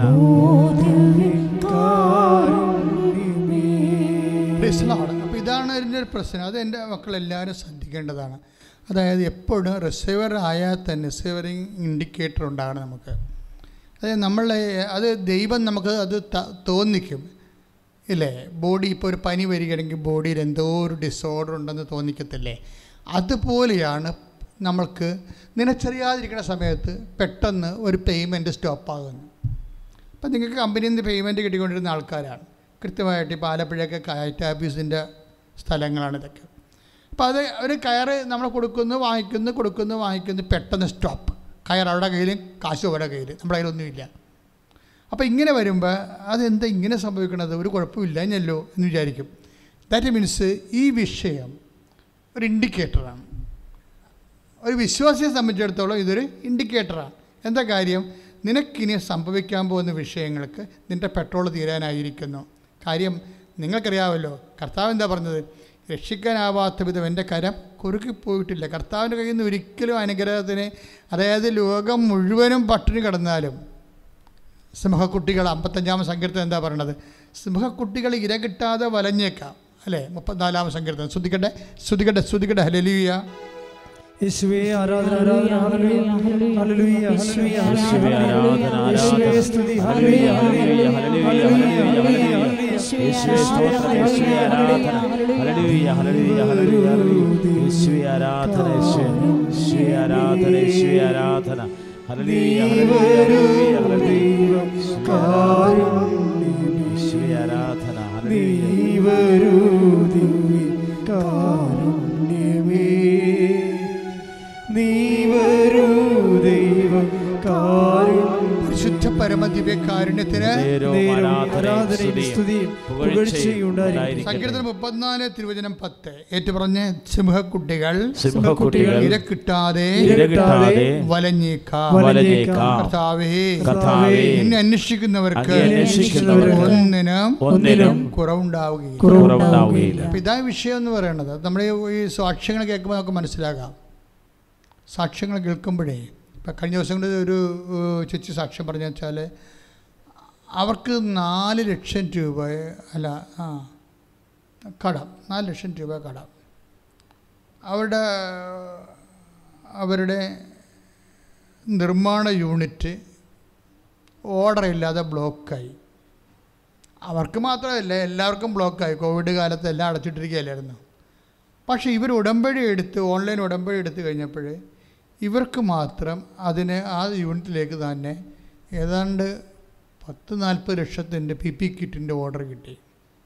ഇത് ഇവരുടെ മാത്രം പ്രശ്നമല്ല. ആ ഇടയ്ക്ക് കുറേ ആൾക്കാർ, അതായത് ഇതെന്ന് വെച്ചാൽ ആർക്കും ഈ ലോകത്ത് വർക്ക് നടക്കുന്നില്ലെങ്കിൽ, അതാണ് സിംഹക്കുട്ടി എന്ന് പറയാമല്ല, സിംഹക്കുട്ടിയാണ്, അല്ലാതെ മുയലിൻ്റെ കുട്ടിയല്ല. സിംഹക്കുട്ടി എന്ന് പറയുമ്പോൾ ഇര ഉണ്ടെങ്കിൽ ആ സാധനം പിടിച്ചിരിക്കും. അത്രയും പ്രാപ്തിയും കഴിവും ഉള്ളതാണ്. പക്ഷേ അതിന് പോലും ചിലപ്പോൾ ഇര കിട്ടത്തില്ല. ഇവിടുത്തെ മഹത്തായ സിനിമാ നടന്മാരൊക്കെ വീട്ടിലിരിക്കല്ലേ, എത്രയോ വർഷമായിട്ടിരിക്കണം, 1.5 കൊല്ലം ഇരുന്ന് ഒരു പടവും ഇല്ലാതെ. അവർക്ക് വേറെ ജോലിയൊന്നുമില്ലല്ലോ, ഇതല്ലേ ജോലിയുള്ളൂ, ഇതുപോലെ ഇതേ ജോലിയുള്ളൂ. അപ്പം അങ്ങനെയൊക്കെ ഉള്ള സമയത്ത് പോലും ദൈവം ചില ആൾക്കാരെ ഭയങ്കരമായിട്ട് സന്ധിച്ചു പോകും. അപ്പം നിങ്ങൾ ചോദിക്കും, ഞങ്ങളും ദൈവത്തിൻ്റെ ആൾക്കാരല്ലേ? എല്ലാവരും ദൈവത്തിൻ്റെ ആൾക്കാരാണ്. പക്ഷേ ദൈവത്തിൻ്റെ ആൾക്കാരെന്ന് പറയുമ്പോൾ എപ്പോഴും ശ്രദ്ധിക്കേണ്ടിരിക്കുമ്പോൾ, ഇപ്പോൾ എല്ലാവരും നമ്മൾ മക്കളാണല്ലേ? എല്ലാവരും ദൈവത്തിൻ്റെ മക്കളാണ്. മക്കളാണെങ്കിൽ എന്താ ഗുണം? അത് മക്കളാണെങ്കിൽ അവകാശികളാണ്. പറഞ്ഞേ, അവകാശികളാണ്. പക്ഷേ അവകാശികളാണ്. പക്ഷെ പ്രോബ്ലം എന്ന് വെച്ച് കഴിഞ്ഞാൽ ദൂതപുത്രൻ്റെ കഥ പറയുമ്പോൾ 2 മക്കളും അവകാശികളാണ് അല്ലേ? അതിൻ്റെ അകത്ത് ഇപ്പം ദൂതപുത്രൻ്റെ കഥയിൽ 15-ാം അധ്യായം 11-ാം വാക്യം തൊട്ടാണ് ദൂതപുത്രൻ്റെ കഥ തുടങ്ങണത്. 2 മക്കളുണ്ട്. മക്കളാണെങ്കിൽ അവകാശികളാണ്. പക്ഷെ ഇവിടെ എന്താ പ്രശ്നം? 2 മക്കളുണ്ട്, 2 പേരും അവകാശികളാണ്. പക്ഷെ എന്താ ഒരു പ്രോബ്ലം എന്ന് വെച്ച് കഴിഞ്ഞാൽ ഈ 15-13 ഒരു മകനുണ്ട്. ഈ 15-13 മകൻ എന്തു ചെയ്യും? അവൻ ഇളയ മകനാണ്. അവനെന്ത് ചെയ്യും? അവകാശം മേടിച്ചിട്ട് അവൻ എന്ത് ചെയ്യും? വിദൂര ദേശത്തേക്ക് പോയെന്നാണ് പറയണത് ഇല്ലേ? പിന്നെ എന്താ അവന് സംഭവിച്ചത് നമുക്കറിയാം. പക്ഷെ മക്കളാണ്, അവകാശമുണ്ട്, അതിന് അവകാശം കിട്ടിയതുമാണ്. പക്ഷെ അവൻ അപ്പൻ്റെ കൂടെ നിന്നില്ല.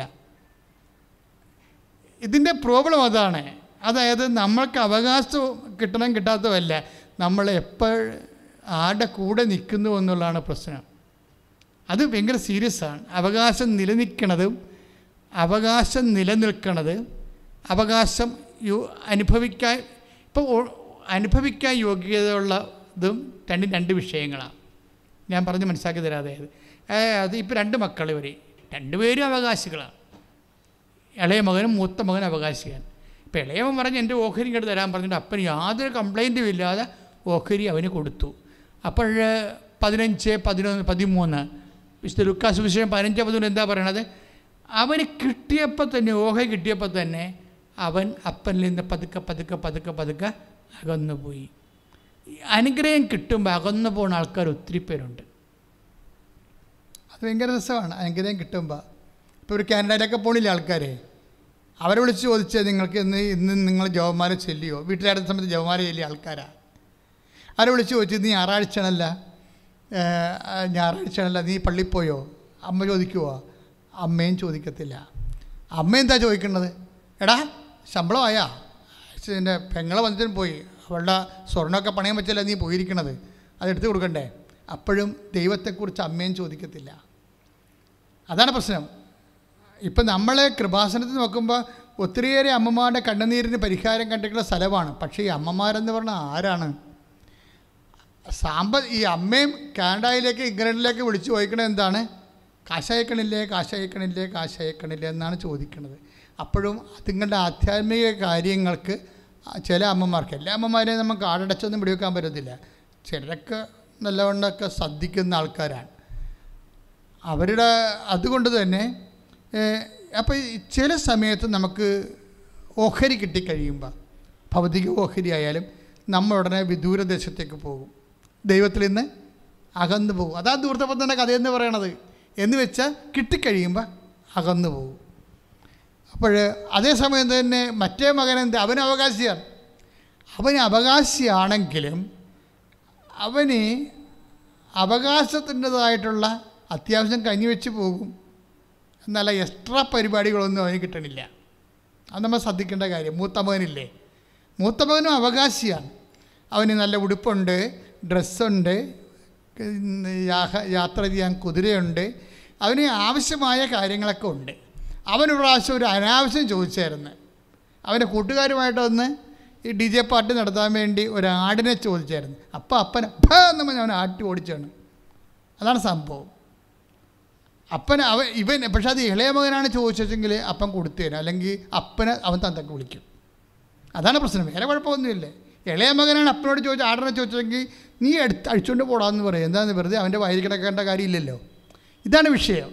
അപ്പം അതുകൊണ്ട് മൂത്ത മകനോട് ബെയർ മിനിമം അത്യാവശ്യം വേണ്ട കാര്യമൊക്കെ കൊടുത്ത്, വീട്, ജോലി, വിവാഹം, എക്സ്ട്രാ ആയിട്ടൊന്നും കൊടുക്കത്തില്ല.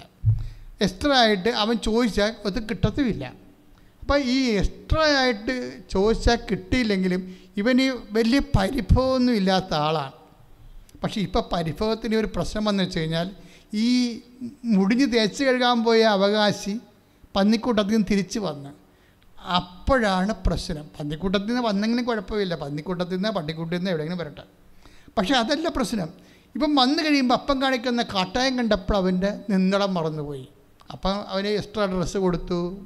അവന് ഭയങ്കര വീട്ടിൽ തന്നെ ഭയങ്കര ഫങ്ഷനൊക്കെ നടത്തി. അപ്പം ഇവിടെ ഈ അങ്ങനെ ഫങ്ഷനൊന്നും ഇല്ലാത്തൊരു വീടാണ്.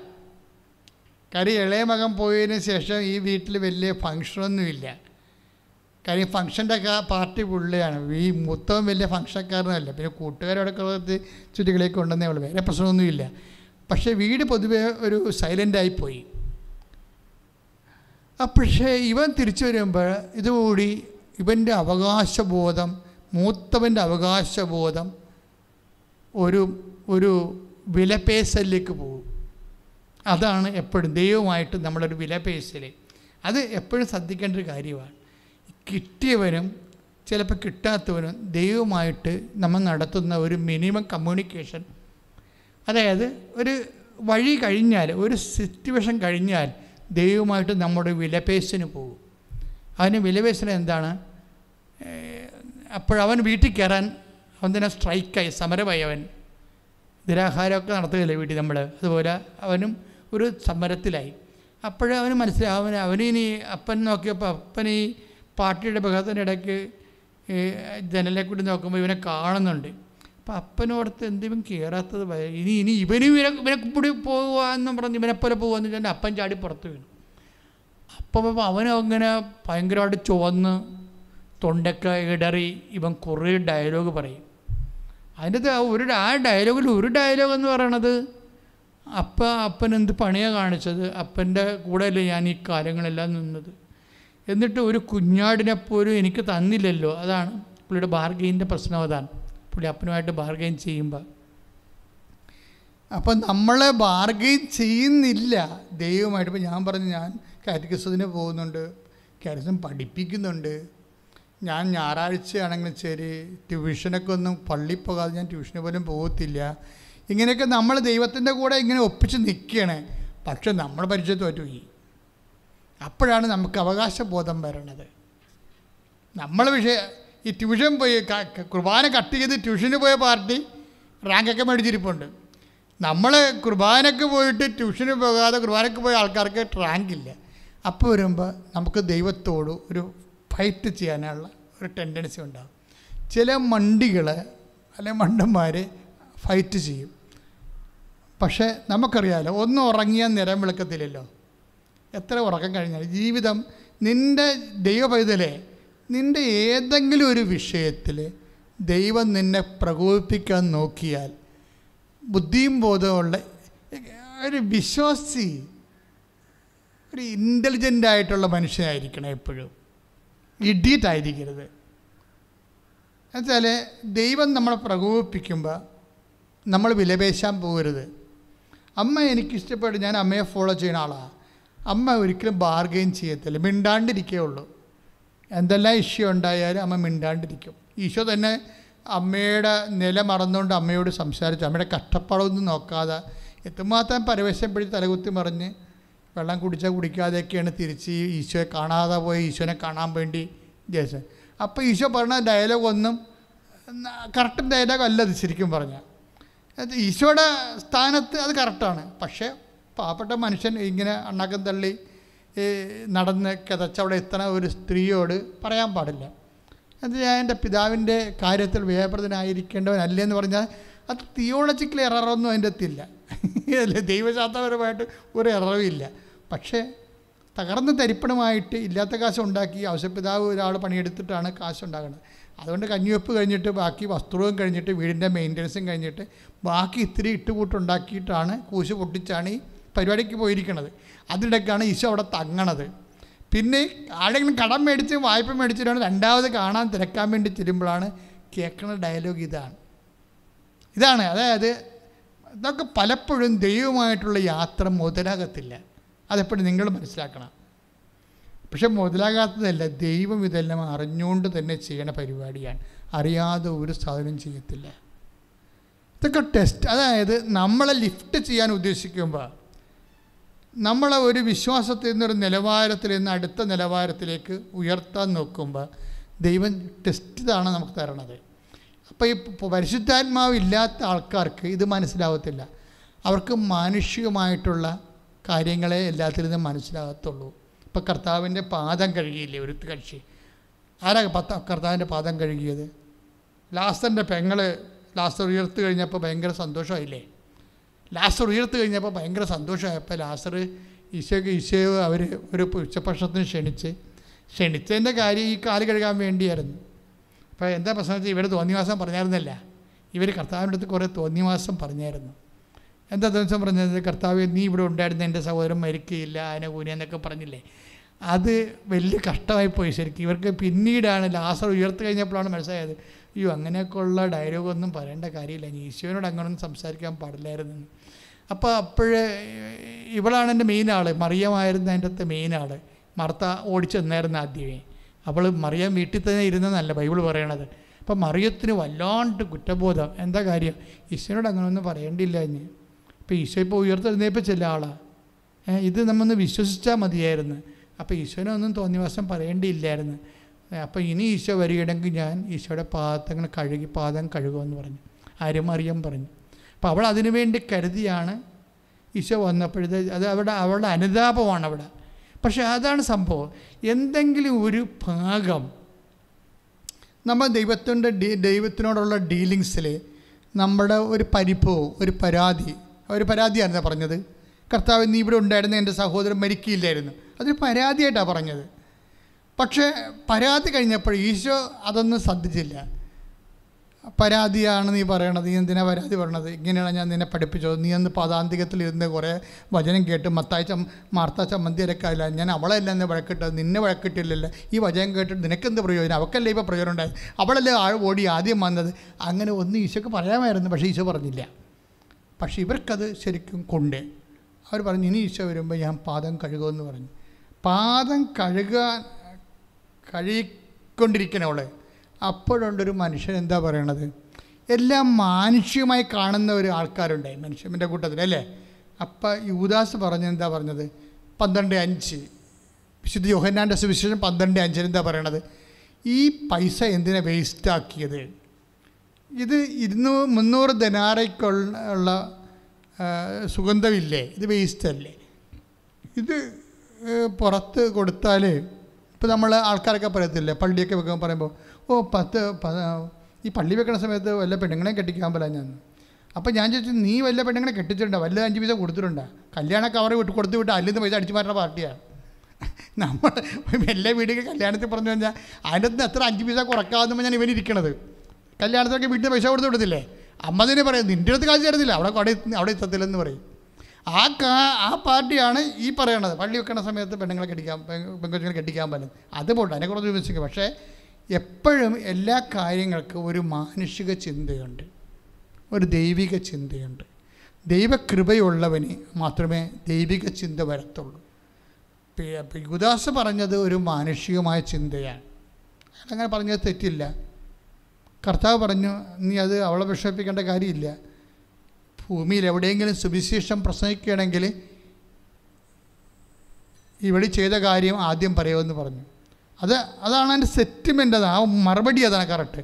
ഞാൻ നിങ്ങളോട് പറയാൻ ഉദ്ദേശിക്കുന്നത്, അതായത് നമ്മളുടെ ജീവിതത്തിൽ എന്ത് ഒക്കെ സംഭവിച്ചാലും, ഇപ്പോൾ അമ്മയോട് ഈശോ ഇങ്ങനെ സംസാരിക്കും, ബാർഗെയിൻ ചെയ്യുക അല്ലെങ്കിൽ പിറുപിറുക്കുക ദൈവവുമായിട്ട്. ദൈവം അങ്ങോട്ട് ഞാൻ ഇത്രയൊക്കെ നന്നായിട്ട് ജീവിച്ചിട്ടും ദൈവം എന്നോട് ഇങ്ങനെ ചെയ്തില്ലേ, അത് ഞാൻ എപ്പോഴും എൻ്റെ പ്രസംഗത്തിലുള്ള മെയിൻ പോയിൻ്റാണ്. അതെങ്ങനെയാണ് കാര്യം തിരിഞ്ഞ് വരുന്നതിൻ്റെ കാരണം വെച്ച് കഴിഞ്ഞാൽ ഇത് ഭയങ്കര പ്രസരണ നഷ്ടം ഉണ്ടാക്കുന്നുണ്ട്. പ്രസരണ നഷ്ടം എന്നാണ് ഇനി പറയണത്. കാര്യം നമ്മൾ പ്രസരണ നഷ്ടം എന്ന് പറഞ്ഞാൽ ഒരു ഇലക്ട്രിസിറ്റി കമ്പി പോകുന്നു. അപ്പോൾ അതിന് ഒരു മരത്തിൻ്റെ ശാഖ മുട്ടിക്കിടക്കണമെങ്കിൽ ഉടനെ ആ ശാഖയിലേക്ക് കുറേ കറണ്ട് പോകും. അതാണ് പ്രസരണ നഷ്ടം എന്ന് പറയുന്നത്. ഇതുപോലെ നമ്മൾ ഒരു കാര്യം ചെയ്ത് ദൈവവുമായിട്ട് നമുക്കൊരു ബന്ധമുണ്ട്, പക്ഷേ അതേസമയം തന്നെ നമുക്ക് പിറുപിറുപ്പുണ്ട്.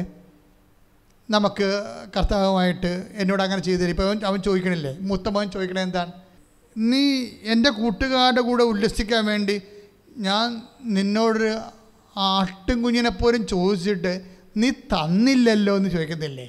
അത് ഒരു ബാർഗനിങ് ആണ് സംഭവം. അപ്പോൾ അപ്പൻ പറയുന്നൊരു മറുപടിയുണ്ട്. എന്താണ്? എൻ്റെ മകനെ, നീ എപ്പോഴും എന്നോട് കൂടെയുണ്ടല്ലോ, എനിക്കുള്ളതെല്ലാം നിന്റേതാണ്. ഇതിൻ്റെ അത് വരുന്നൊരു വിഷയം, മക്കളാണെങ്കിൽ അവകാശികളാണ്. പക്ഷെ മക്കളാണല്ലോ ഇവർ രണ്ടുപേരും. പക്ഷെ ഒരാൾ ഇളയാൾ, ഒരാൾ മൂത്താളും. വ്യത്യാസം എന്താണ്? ഒരാൾ ഓഹരി കിട്ടിയപ്പോൾ അപ്പൻ്റെ എന്ന് അകന്നകന്ന് പോയി. മറ്റാളെന്താണ്? അപ്പനെന്താ പറയണത്? എൻ്റെ മകനെ, നീ എപ്പോഴും എൻ്റെ കൂടെ തന്നെ ഉണ്ടല്ലോ. അപ്പോൾ മക്കളായിട്ട് കാര്യമില്ല, അപ്പൻ്റെ കൂടെ ഉണ്ടാ ഇല്ല എന്നാണ് പ്രശ്നം. പിടികിട്ടിയ? മക്കളാണെങ്കിൽ അവകാശികളാണെന്ന്. രണ്ടും അവകാശികളാണല്ലോ. അപ്പം അവകാശികളെക്കാളും ആരാണ് അപ്പൻ്റെ കൂടെ എപ്പോഴും ഉള്ളത്, ആരാണ് വിദൂരദേശത്തേക്ക് പോയി കളയണത്, അതാ ദൈവത്തിൽ നിന്ന് അകന്നു പോണത്. അതോടുകൂടി ഇവരുടെ അവകാശം ക്രമേണ അതായത് അനുഭവിക്കാൻ യോഗ്യതയില്ലാത്ത അവസ്ഥയ്ക്ക് മാറും. എന്താ പ്രശ്നം എന്ന് വെച്ച് കഴിഞ്ഞാൽ, ഇപ്പം നമ്മളെന്തൊക്കെ ദൈവത്തെ മാറ്റി നിർത്തിക്കൊണ്ട് അധ്വാനിച്ചാലും നമ്മൾ ആർക്ക് വേണ്ടിയാണ് അധ്വാനിക്കുന്നത്? നമ്മുടെ മക്കൾക്ക് വേണ്ടിയായിരിക്കും അധ്വാനിക്കണത്, അല്ലേ? അവരെന്തെങ്കിലും പൊട്ടങ്ങൾ കളിച്ചാൽ, ഇപ്പം എനിക്കൊരു ആസ്ട്രേലിയയിൽ നിന്ന് പണ്ട് ഒരു അപ്പനും അമ്മയും വരുമായിരുന്നു, ആസ്ട്രേലിയയിൽ നിന്ന്. അപ്പനും അമ്മയുടെ പ്രശ്നം വെച്ച് കഴിഞ്ഞാൽ മകന് എപ്പോഴും 1 കോടി രൂപ കൊടുത്തുകൊണ്ടിരിക്കണം. 3 മാസം കൂടുമ്പോൾ 1 കോടി എന്ന് വെച്ചാൽ അവൻ അവിടെ എന്തോ ഒരു ഗാംബ്ലിംഗ് ബിസിനസ് നടത്തുകയാണ്. അപ്പോഴേ അവനൊരു സംശയം, എന്താണ്? ഇവർ കോടീശ്വരന്മാരാണ്. അതുകൊണ്ട് തന്നെ ഞാൻ ഇവരോട് അധികം സംസാരിച്ചുമില്ല. കാര്യം എന്താണ്? ഞാൻ എൻ്റെ മാറ്റർ മാത്രമേ സംസാരിച്ചുള്ളൂ. കാര്യം ഇവിടെ പണം നമുക്ക് ആവശ്യമില്ല. അതുകൊണ്ട് തന്നെ നമുക്ക് ദൈവം നമ്മുടെ കൂടെ നിൽക്കുമ്പോൾ നിങ്ങൾക്കത് മനസ്സിലാവും. ദൈവം കൂടെ നിന്നാൽ വേറെ ഒന്നിൻ്റെയും ആരുടെയും ആവശ്യം ഉണ്ടാകത്തില്ല. ഇപ്പോൾ 10:4 പറഞ്ഞില്ലേ, ലുക്കാസ് സുവിശേഷം എന്താ പറഞ്ഞത്? അതൊരു നിലപാടാണ്. ലുക്കാസ് സുവിശേഷം 10:4. അപ്പോൾ എന്താ? ഈശോ 2 പേരായിട്ട് ആൾക്കാരെ പറഞ്ഞു വിടും. 2 പേരായിട്ട് ഈശോ ആൾക്കാരെ പറഞ്ഞു വിടുമ്പോൾ എന്താ പറയണത്? നിങ്ങൾ മടിശീലയോ സഞ്ചിയോ ചെരുപ്പോ നിങ്ങൾ കൊണ്ടുപോകരുത്. വഴിയിൽ വെച്ച് ആരെയും അഭിവാദനം ചെയ്യുകയും അരുത്.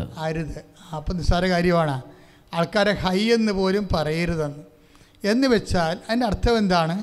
നമ്മൾ പ്രേക്ഷിത പ്രവർത്തനം, യേശുവിൻ്റെ പ്രവർത്തനത്തിന് പോകുമ്പോൾ ഒരു മനുഷ്യൻ, ഇപ്പോൾ ഒരാളെ പോകുമ്പോൾ നമുക്കാകുമ്പോൾ ചിരിച്ച് കാണിച്ച്, നമ്മൾ അങ്ങോട്ട് പോകുമ്പോൾ ഒന്ന് ചിരിച്ച് കാണിച്ചെന്ന് വിചാരിച്ചോ, അതുകൊണ്ട് നഷ്ടമൊന്നും വരാൻ പോണില്ല. പക്ഷേ ഈ ദൈവികമായ ദൗത്യത്തിന്, ദൈവത്തിന് പ്രാധാന്യമുള്ള ദൗത്യത്തിന് പോകുമ്പോൾ നമ്മൾ ആരെയും സ്വപ്പരേണ്ട ഒരു കാര്യമില്ല.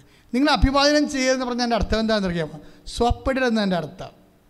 എന്ന് വെച്ചാൽ ഇവനെ നമ്മൾ അഭിവാദനം ചെയ്തില്ലെങ്കിൽ അപ്പം നമുക്കിട്ടൊരു പണി തന്നാൽ എന്തിരിക്കും? അതുകൊണ്ട് പേടി അതിൻ്റെ ബേസ്മെൻ്റ് എന്താണ്? പേടിയാണ്. നിങ്ങൾ ആൾക്കാരുമായിട്ട് ഡീല് ചെയ്യുമ്പോൾ നിങ്ങൾ ദൈവത്തെക്കാൾ ആരെ പേടിക്കണം? അങ്ങനെ വചനമില്ലേ 12 കാരണം 12:5 ലൂക്കാസ് വിശേഷമാണ് 12:5 നിങ്ങൾ ആരെ ഭയപ്പെടണമെന്ന് ഞാൻ മുന്നറിയിപ്പ് തരാം. കൊന്നതിന് ശേഷം നിങ്ങളെ നരകത്തിലേക്ക് തള്ളിക്കളയാൻ അധികാരമുള്ളവനെ ഭയപ്പെടുവിൻ. പ്രശ്നം വെച്ച് കഴിഞ്ഞാൽ നമ്മൾ ഈ ആധ്യാത്മികത എന്ന് പറഞ്ഞ ഒരു നിലപാടാണ്. കണ്ട അണ്ടകോടനെ വായി നോക്കണേ എല്ലാത്തിനും, നാട്ടുകാരെയൊക്കെ എല്ലാത്തിനും നമ്മൾ ചിരിച്ച് കാണിക്കണം, ഭയപ്പെടുന്ന നമ്മൾ അഭിവാദനം ചെയ്യുന്നതിൻ്റെ പിന്നിൽ നമുക്കൊട്ടൊരു പണി കിട്ടല്ലേ, പാര വെക്കല്ലേ കേട്ടാ, എങ്ങനെയും ജീവിച്ച് പോട്ടെ, പിഴച്ച് പോട്ടെ എന്ന് നമ്മൾ അവനോട് പട്ടാങ്ങി പറയുകയാണ്. അതാണ് പ്രശ്നം. ഞാൻ എങ്ങനെയെങ്കിലും പിഴച്ച് പോട്ടെ എന്ന് പറഞ്ഞാൽ അവനോട് പട്ടാങ്ങി പറയുകയാണ്. അപ്പം നമ്മുടെ വിശ്വാസത്തിൽ പ്രസരണ നഷ്ടം ഉണ്ടാവും. അതാണ് പ്രശ്നം. ഇവിടെയാണ് ഘട്ടൻ്റെ, അതായത് വിശ്വാസം എന്നുണ്ട് ഘട്ടൻ്റെ നിലപാടാണ്. നമ്മൾ പ്രസരണ നഷ്ടം ഉണ്ടായാൽ ദൈവത്തെക്കാളുപരി നമ്മൾ മനുഷ്യനെ നമ്മൾ ഭയപ്പെടുന്നുണ്ട്. അതാണ് 12. അപ്പോൾ അത് ഈ വിശ്വാസം എന്ന് പറയുന്നത് എന്തുകൊണ്ടാണ്? ദൈവത്തിൽ നിന്ന് അകന്നു പോകണത്. ഇപ്പം ഇളയ മകൻ ദൈവത്തിൽ നിന്ന് അകന്നു പോയി, മൂത്ത മകൻ ദൈവത്തിൽ നിന്ന് അകന്നു പോയില്ല. അപ്പോൾ എങ്ങനെയാണ് അകന്നു പോകണമെന്നാണ് ഇപ്പോൾ പറഞ്ഞുകൊണ്ടിരിക്കുന്നത്. എങ്ങനെയാണ്? ദൈവത്തെക്കാൾ പ്രാധാന്യം വ്യക്തികൾക്കോ വസ്തുവിനോ ബന്ധങ്ങൾക്കോ. ഇപ്പോൾ നിങ്ങൾ ഒരു കമ്പനിയായ ലൈന വല്ലതുമാണ്. അപ്പോൾ അവൻ പറഞ്ഞ് എടി എനിക്ക് സംസാരിക്കണം, നീ ഇന്ന് പള്ളിയിൽ പോകണ്ടെന്ന് പറഞ്ഞാൽ പോകത്തില്ല. അവൾ തീർന്ന സംഭവം. അതായത് അവൻ്റെ കസ്റ്റഡിയിലായിപ്പോയി. കാര്യം അവനാ റിമോട്ടിൽ ഇവളെ നയിച്ചുകൊണ്ടിരിക്കുന്നത്. ഇതാണ് പ്രശ്നം. ഈ ആധ്യാത്മികതയെ എങ്ങനെ ഡാമേജ് ആക്കുന്നു എന്നുള്ളത് റിലേഷനിൽ നമ്മൾ കൈവരിക്കുന്ന നിലപാടിൻ്റെ ഭാഗമാണത്. ഒരു നിലപാടാണ്. ഇപ്പോൾ ആശീർവാദത്തിൻ്റെ വിഷയം തന്നെ 5:47 മത്തായി ശ്രീകയുടെ സുവിശേഷത്തിൽ എന്താ ഈശോ പറയണത്? നിങ്ങളെ സ്നേഹിക്കുന്നവരെ മാത്രമേ അഭിവാദനം ചെയ്യുന്നുള്ളൂ എങ്കിൽ എന്ത് മേന്മയാ, വിശേഷ വിധിയായി നിങ്ങൾ എന്താണ് ചെയ്യണത്? മനസ്സിലായില്ല? അപ്പം നേരത്തെ എന്താ പറഞ്ഞത്? നിങ്ങൾ ആരെയും അഭിവാദനം ചെയ്യരുത് എന്ന് വെച്ചതിൻ്റെ അർത്ഥം എന്താണ്? നിങ്ങൾ ദൈവത്തെക്കാൾ ഉപരി ആരെയും സോപ്പിടരുതെൻ്റെ അർത്ഥം. അത് വിശ്വാസം എന്നുകൊണ്ട് ഭയങ്കര രസമാണ്. പ്രസരണ നഷ്ടം ഉണ്ടാകും. പക്ഷേ ദൈവത്തിൻ്റെ പ്രഖ്യാപിത നിലപാട് എന്താണ്? 5:47 പറയണത്. മത്തായിയുടെ സുവിശേഷം 5:47 എന്താ പറയണത്? നിങ്ങൾ സ്നേഹിക്കുന്നവരെ മാത്രമേ നിങ്ങൾ അഭിവാദനം ചെയ്യുന്നുള്ളൂ എങ്കിൽ വിശേഷവിധിയായി നിങ്ങൾ എന്താണ്? ഒന്ന് ഏറ്റു പറഞ്ഞ്, നിങ്ങളെ സ്നേഹിക്കുന്നവരെ മാത്രം നിങ്ങൾ അഭിവാദനം ചെയ്യുന്നുള്ളൂ എങ്കിൽ വിശേഷവിധിയായി നിങ്ങൾ എന്താണ് ചെയ്യണത്? ദൈവവേദനെ നമ്മുടെ ക്വസ്റ്റ്യൻ എന്താണ്? അവകാശം, മക്കളുടെ അവകാശം. രണ്ടുപേരും അവകാശികളാണ്. ഒരാൾ അവകാശം കൊണ്ട് അപ്പനിൽ നിന്ന് അകന്നുപോയി, മറ്റേ ആൾ അവകാശത്തോടു കൂടി അപ്പൻ്റെ കൂടെ ജീവിച്ചു. എങ്ങനെ അപ്പനിൽ നിന്ന് അകന്നു പോകുന്നു, എങ്ങനെ അപ്പൻ്റെ കൂടെ ജീവിക്കുന്നു എന്നാണ് ഇപ്പോൾ അച്ഛനിലൂടെ ഈശോ പറയണത്. നേരത്തെ പറഞ്ഞത് എന്താണ്? അഭിവാദനം പോലെയുള്ള മറ്റവരെ പേടിച്ചിട്ട് സ്വപ്പിടാൻ വേണ്ടി മനുഷ്യനെ ദൈവത്തിൻ്റെ സ്ഥാനത്തേക്ക് കൊണ്ടുവന്നിട്ടുണ്ട്. ആത്മീയ അവരുടെ ഭൗതിക അടിമകളായി മാറരുത്. അങ്ങനെ വന്നാൽ അപ്പനിൽ നിന്ന് അകന്നു പോകും. You got the point. പിടിയിട്ടേ, ഇതാണ് എൻ്റെ സത്യം. പക്ഷേ ബേസിക്കായിട്ട് ദൈവം എന്താ പറയണത്? നിങ്ങളെ 5:47 മത്തായി സുവിശേഷം എന്താ പറയണത്? നിങ്ങളെ സ്നേഹിക്കുന്നവരെ മാത്രം നിങ്ങൾ അഭിവാദനം ചെയ്താൽ വിശേഷവിധിയായി നിങ്ങൾ എന്താണ് ചെയ്യുന്നത്? അപ്പം എൻ്റെ അർത്ഥം അഭിവാദനം ചെയ്യണമെന്ന് ദൈവം ആഗ്രഹിക്കുന്നുണ്ട്. പക്ഷേ ദൈവത്തിൻ്റെ സ്പിരിറ്റിലായിരിക്കണം. ദൈവം ഉദ്ദേശിക്കുന്നത് എന്താണ്? അഭിവാദനം മാത്രം പോരാ. എന്താണ്? സ്നേഹിക്കുന്നവരെ മാത്രമല്ല അഭിവാദനം ചെയ്യേണ്ടത്, പിന്നെന്ത് ചെയ്യണം? ശത്രുക്കളെ അഭിവാദനം ചെയ്യണം. അതെന്തിൻ്റെ പേരിലാണ്? ദൈവസ്നേഹത്തിൻ്റെ പേരിലാണത്. അല്ലാതെ അവരെ ഭയപ്പെട്ടിട്ടല്ല. ചില ഗുണ്ടകളൊക്കെ ചില നാട്ടിലൊക്കെ ഉണ്ടാകുമല്ല. അപ്പോൾ ഗുണ്ടകളെ കാണുമ്പോൾ നമ്മൾ ആൾക്കാരെന്ത് ചെയ്യും? പുരുവാരുണ്ടാക്കാതിരിക്കാൻ വേണ്ടി പല 100 കൊടുത്താൽ മതിയല്ല. അങ്ങനെ കൊടുത്ത് സ്വാപ്പിട്ട് അഡ്ജസ്റ്റ്മെൻറ്റ് ചെയ്യും ആൾക്കാരോട്. അതായത് നമ്മുടെ ഇപ്പോൾ വെള്ളം അടിക്കുന്ന പാർട്ടിയില്ലേ, അവർക്ക് നമ്മുടെ വീട്ടിൽ വരുമ്പോൾ ചോദിക്കുമ്പോൾ തന്നെ മാന്യം മര്യാദക്ക് വന്ന് സ്നേഹത്തോടെ ചോദിച്ചു കഴിഞ്ഞാൽ ഉണ്ടെങ്കിൽ നമ്മൾ കൊടുക്കത്തില്ല. പക്ഷെ അവൻ വന്ന് 2 ഉറുമ്പ് നമ്മുടെ 200 രൂപ 500 രൂപ കൊടുക്കും. ഇതെല്ലാം നീ ദൈവത്തിൽ നകന്നു പോണ പരിപാടിയാണ്. നമ്മളെന്താ ചെയ്യേണ്ടത്? അവിടെ കക്ഷത്ത് പോകാൻ ഇടവരുത്തല്ലേ എന്ന് പ്രാർത്ഥിക്കണം. പ്രൊട്ടക്ഷൻ പ്രേരണ വേണ്ട നമുക്കവിടെ. വയ്യാവേലികളൊക്കെ നമ്മളെ പ്രൊട്ടക്ഷനാണ് വേണ്ട. കർത്താവേ, ആടത്തും കൊണ്ട് എൻ്റെ തല വെച്ച് കൊടുക്കാനുള്ള അനുവാദം ഉണ്ടാക്കല്ലേ, ഇഷ്യൂ ഉണ്ടാക്കല്ലേ, എന്നെ പ്രൊട്ടക്റ്റ് ചെയ്യണമേ എന്ന് പ്രാർത്ഥിക്കണം.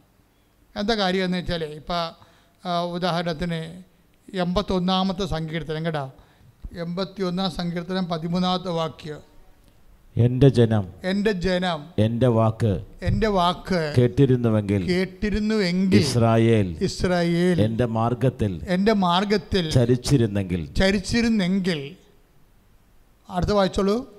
അതിവേഗം അവരുടെ വൈരികളെ ഞാൻ കീഴ്പ്പെടുത്തുമായിരുന്നു. ദൈവത്തിൻ്റെ കാര്യമാണ്. നമ്മളെ വേദനിപ്പിക്കുകയും നമ്മുടെ കഴുത്തേക്ക് കയറാൻ വേണ്ടി വരുന്നവന്മാരെ ഒതുക്കുക എന്നുള്ളത് നമ്മുടെ പരിപാടിയല്ല. അതാണ് സങ്കീർത്തനം 81:13. എൻ്റെ ജനം എൻ്റെ വാക്ക് കേട്ടിരുന്നെങ്കിൽ എന്ന് വെച്ച് കഴിഞ്ഞാൽ ഉടമ്പടിയാണ് സംഭവം. അവൻ പറയണത് പോലെ ചെയ്തിരുന്നെങ്കിൽ, കർത്താവിൻ്റെ വചനം അനുസരിച്ചാണ് നമ്മൾ ജീവിച്ചിരുന്നെങ്കിൽ തീർച്ചയായിട്ടും ശത്രുവിനെ അതിവേഗമാണ്, സ്പീഡാണ്, ഭയങ്കര അതിവേഗം നിൻ്റെ ശത്രുക്കളെ ഞാൻ കീഴ്പ്പെടുത്തുമായിരുന്നു. അപ്പോൾ ദൈവവചനം അനുസരിച്ച് നമ്മൾ കർത്താവിൻ്റെ വേല കൃത്യമായിട്ട്, പല ആൾക്കാർക്കും അങ്ങനെയാണ്. മാന്യം മര്യാദയ്ക്ക് ദൈവത്തിന് വേണ്ടി ദൈവത്തിൻ്റെ കാര്യം മാത്രം ചിന്തിച്ച് ജീവിക്കുന്ന ആൾക്കാർക്ക് ശത്രുതയില്ല. ശത്രുതയെല്ലാം അവൻ്റെ പാദത്തിൻ്റെ കീഴിലാണ്. അപ്പം അത് നിലപാടിൻ്റെ ഒരു ഭാഗമാണ്. ഇപ്പം നമ്മൾ അവനെ പേടിക്കുകയാണ് എന്ന് വെച്ചാൽ പതുക്കെ നമ്മൾ അവകാശം നഷ്ടപ്പെട്ട് ദൂർത്തപുത്രനെ പോലെ അകന്നകന്ന് പോണ പോലെ തുല്യമാണ്. അപ്പം എല്ലാം ഒരു നിലപാടാണ്. നമ്മൾ ആധ്യാത്മിക ജീവിതം എന്ന് പറഞ്ഞാൽ കുറച്ച് പ്രാർത്ഥന ചെല്ലുന്ന പരിപാടിയല്ല. അത് സുവിശേഷ വിഹിതമായ ഒരു നിലപാട്, പ്രശ്നങ്ങളോടുള്ള ഒരു നിലപാടാണത് കാര്യം. പക്ഷേ അതിൻ്റെ അടിസ്ഥാനം എന്താ? വിശ്വാസമാണ് അടിസ്ഥാനം. വിശ്വാസം എന്ന് വെച്ച് കഴിഞ്ഞാൽ, ഇപ്പോൾ ഉദാഹരണത്തിന് ഇപ്പോൾ 2 രാജാക്കന്മാർ 7:1 2 രാജാക്കന്മാരുടെ പുസ്തകം 7-ാം അധ്യായം 1-ാം വചനം. എലീശ പറഞ്ഞു കർത്താവിന്റെ വചനം ശ്രവിക്കുവിൻ. അവിടുന്ന് അരുളി ചെയ്യുന്നു, നാളെ ഈ നേരത്ത് സമരിയായുടെ കവാടത്തിൽ ഒരളവ് നേരിയ മാവ് 1 ശെക്കൽ 2 അളവ് ബാർലിയും 1 ശെക്കലും വിൽക്കപ്പെടും. Praise the lord. അതായത് ഇതിൻ്റെ വിഷയം ഇതാണ്. അതായത് സമരിയായുമായിട്ട് യുദ്ധം, ഇവർക്ക് ഉപരോധം. ആർക്ക്? ഇസ്രായേലിന് ഉപരോധം. അപ്പോൾ ഉപരോധത്തിൻ്റെ സമയത്ത് എന്താ സംഭവിക്കുന്നത്? 1 അളവ് ബാർലിക്ക് 8 കഴുതയുടെ തലയുടെ വിലയാണ് മാർക്കറ്റിൽ. അപ്പം അത്രയും വില കൂടി. പക്ഷേ എലീശ പറയണത്, നാളെ ഈ സമയത്ത് സമരിയായുടെ കവാടത്തിൽ 1 ശെക്കലിന് ഒരളവ് നേരിയ മാവ് വെച്ചാൽ വെറുതെ കൊടുക്കുമെന്ന് അതിൻ്റെ അർത്ഥം. ഇത്രയും ദാരിദ്ര്യ കോടിയിരിക്കുന്ന രാജ്യത്തിൽ നിന്ന് നാളെ ഈ സമയത്ത് 24 മണിക്കൂറിനുള്ളിൽ ഈ ദാരിദ്ര്യം മാറുമെന്നാണ് പറയണത്. പീഡിയ ഒരു രാജ്യത്തിൻ്റെ ദാരിദ്ര്യമാണ് അത്. 2 രാജാക്കന്മാരുടെ 7:1-2-3 വചനങ്ങളാണ്. അതായത് മഹാദാരിദ്ര്യം പിടിച്ചു കിടക്കുന്ന ഒരു സംഭവം. ബാർലിയോ അല്ലെങ്കിൽ ഗോതമ്പോ പൊടിയോ ഒന്നും കിട്ടാനില്ല. അതിനൊക്കെ പണ്ടാര വിലയാണ്. അപ്പോൾ ആൾക്കാർ പട്ടിണി കിടന്ന് ദ്രവിക്കുന്ന സമയത്താണ് ഈ പ്രവാചകൻ പറയുന്നത് നാളെ 24 മണിക്കൂറിനുള്ളിൽ ഈ സിറ്റുവേഷൻ ചേഞ്ച് ചെയ്യുമെന്ന് പറയും. അത് പറയുമ്പോൾ ഹോസേ രാജാവിൻ്റെ ചുമലിൽ ഹോസേ രാജാവ് എൻ്റെ സേനാനായകൻ, അയാളാണല്ലോ യുദ്ധത്തിൻ്റെ വീരൻ, അയാൾ ഈ രാജാവിൻ്റെ ചുമലിങ്ങനെ ചാരിക്കിടന്നുകൊണ്ടിങ്ങനെ ചോദിക്കും. ആ കർത്താവ് ആകാശത്തിൻ്റെ കിളിവാതിലിങ്ങനെ തുറന്നാൽ പോലും ഇത് നടക്കുന്ന കാര്യം വല്ലതും ആണെന്ന് ചോദിക്കും. വിശ്വസിക്കണില്ല അയാൾ. അപ്പോൾ എലീഷ തിരിച്ചു പറയുന്നൊരു വാക്കുണ്ടാണ്, നീ സ്വന്തം കണ്ണുകൊണ്ട് അത് കാണും, എന്നാൽ അതിൽ നിന്ന് ഭക്ഷിക്കുകയില്ല, അനുഭവിക്കത്തില്ലെന്ന്. അതാണ്, അവകാശം ഉണ്ടാവും പക്ഷേ അനുഭവമില്ല. ഇതൊരു സീരിയസ് വിഷയമാണ്. മക്കളാണെങ്കിൽ നമ്മൾ അവകാശികളാണെന്ന് പറയും, പക്ഷേ അവകാശം കൊണ്ട് കാര്യമായില്ല, അനുഭവിക്കാനുള്ള യോഗ്യത വേണം. അവകാശം മക്കളാണെങ്കിൽ റോമ 1:17 മക്കളാണെങ്കിൽ അവകാശികളാണ്, പക്ഷേ അവകാശികളായതുകൊണ്ട് അനുഭവിക്കണമെന്ന് നിർബന്ധമില്ല. അതാണ് പറയണത്, നീ ഇത് കാണും. എലീഷ പറയണതാണ്, നാളെ ഈ സമയത്ത് ഇവിടെ ഗോതമ്പും ബാർലിയും ഒക്കെ ഫ്രീ ആയിട്ട് ആൾക്കാർക്ക് കൊടുക്കും. അപ്പോൾ ഇയാൾ ചോദിക്കും, ഞാനതൊന്നും വിശ്വസിക്കത്തില്ല, കർത്താവ് നേരെ ആകാശം തുറന്നു തന്നാൽ പോലും ഇതുപോലെ നടക്കണ കാര്യമാണെന്ന് ചോദിക്കും. അപ്പോൾ നമ്മൾ വിശ്വസിക്കണ കാര്യങ്ങൾ വലത് നടക്കണ കാര്യമാണോ എന്ന് ചോദിക്കുന്ന ആൾക്കാർ ഇന്നുമുണ്ട് അന്നുമുണ്ട്. അവകാശം പോണ വഴി കണ്ടില്ലേ? അവകാശമുണ്ട്, പക്ഷെ എന്താ പറയണത്, എന്താ അനുഭവിക്കാൻ യോഗ്യതയില്ല. അവകാശമുണ്ട്, പക്ഷെ അനുഭവിക്കാൻ യോഗ്യതയില്ല. എത്രയോ മനുഷ്യരാണ് ഈ ഭൂമിയിൽ, വലിയ അവകാശികളൊക്കെ അത്യാവശ്യം കാര്യങ്ങളൊക്കെ ഉണ്ട്, പക്ഷെ അനുഭവിക്കാൻ പറ്റണില്ല അവർക്ക്. പല കാര്യങ്ങൾ കൊണ്ടാണ് അവർക്ക് അനുഭവിക്കാൻ പറ്റാതിരിക്കുന്നത്. അപ്പോൾ എലീഷ പറയണത് എന്താണ്, ഇത് അവിശ്വസിക്കണം, ദൈവത്തിൻ്റെ വചനം അവിശ്വസിക്കുന്നത് കൊണ്ടല്ല അങ്ങനെ സംഭവിക്കുന്നത്. അതുകൊണ്ട് നീ ഇത് കാണും, ഇങ്ങനെ കർത്താവ് ഫ്രീ ആയിട്ട് സൗജന്യമായിട്ട് ഇതിൻ്റെ നാടിൻ്റെ പട്ടിണി മാറ്റണം നീ കാണും. പക്ഷേ ഒരു പിടി പോലും അതിൽ കഴിക്കാൻ നിങ്ങൾക്ക് പറ്റത്തില്ല. എന്താ കാര്യം വെച്ച് കഴിഞ്ഞാൽ, ഈ സമരിയയുടെ കവാടം തുറന്നത് കർത്താവ് ഒരു കുതിരയുടെ സ്വരം ഇവരെ കേൾപ്പിക്കും. സമരിയക്കാരെ വലിയ ഭയങ്കരമായ യുദ്ധസന്നാഹത്തിൻ്റെ സ്വരം ഇവരെ കേൾപ്പിക്കണേ. ഇവർ പെരുണ്ടോടും, ഭയങ്കര സൈന്യം ആക്രമിക്കാൻ പറഞ്ഞ് ഓടിക്കഴിയുമ്പോൾ പാളയം ആരുമില്ലാത്ത രീതിയിൽ ഗോതമ്പ് ചാക്കുകളും അരിച്ചാക്കുകളും നിറച്ച് കിടക്കണം. ഉടനെ ഒരു 2 കുഷ്ഠരോഗികൾ വന്നത് കണ്ടുപിടിക്കും. ജനങ്ങളോട് പറയും, പാളയത്ത് മുഴുവനും ഗോതമ്പും ബാർലിയും പൊടിയാണെന്ന് പറയും. വാട പോലെ കൂട്ടിയിട്ടിരിക്കണമെന്ന് പറയുമ്പോൾ ഇസ്രായേൽ ജനം മുഴുവനും ഓടും. അപ്പോൾ ഈ സേനാനായകനാണ് രാജാവ് ഏൽപ്പിക്കണത് ജനങ്ങളെ നിയന്ത്രിക്കാൻ വേണ്ടി. പാളയത്തിലൊക്കെ വിടാൻ വേണ്ടി ജനങ്ങൾക്ക് നിയന്ത്രിക്കണ്ടേ, അതിനു വേണ്ടി. അപ്പോൾ അയാളെ നിയന്ത്രിക്കാൻ വേണ്ടി കവാടത്തേക്ക് നിൽക്കുമ്പോൾ എന്താ സംഭവിക്കണത്, ജനങ്ങൾ പട്ടിണി കിടന്നിട്ട് എത്രയോ ദിവസങ്ങളായി അവരിങ്ങനെ പരവേശവും ഇതുകൊണ്ട് ആക്രാന്തം കൊണ്ട് എല്ലാം കൊണ്ട് ഇടിച്ച് തല്ലി പാളയത്തിൽ കയറുമ്പോൾ ഇയാൾ താഴെ വീഴുമ്പോൾ ജനങ്ങൾ അയാളുടെ മുതുകത്തോട് കയറിപ്പോയി നട്ടലൊടിഞ്ഞു പോകും, ചത്തുപോകും.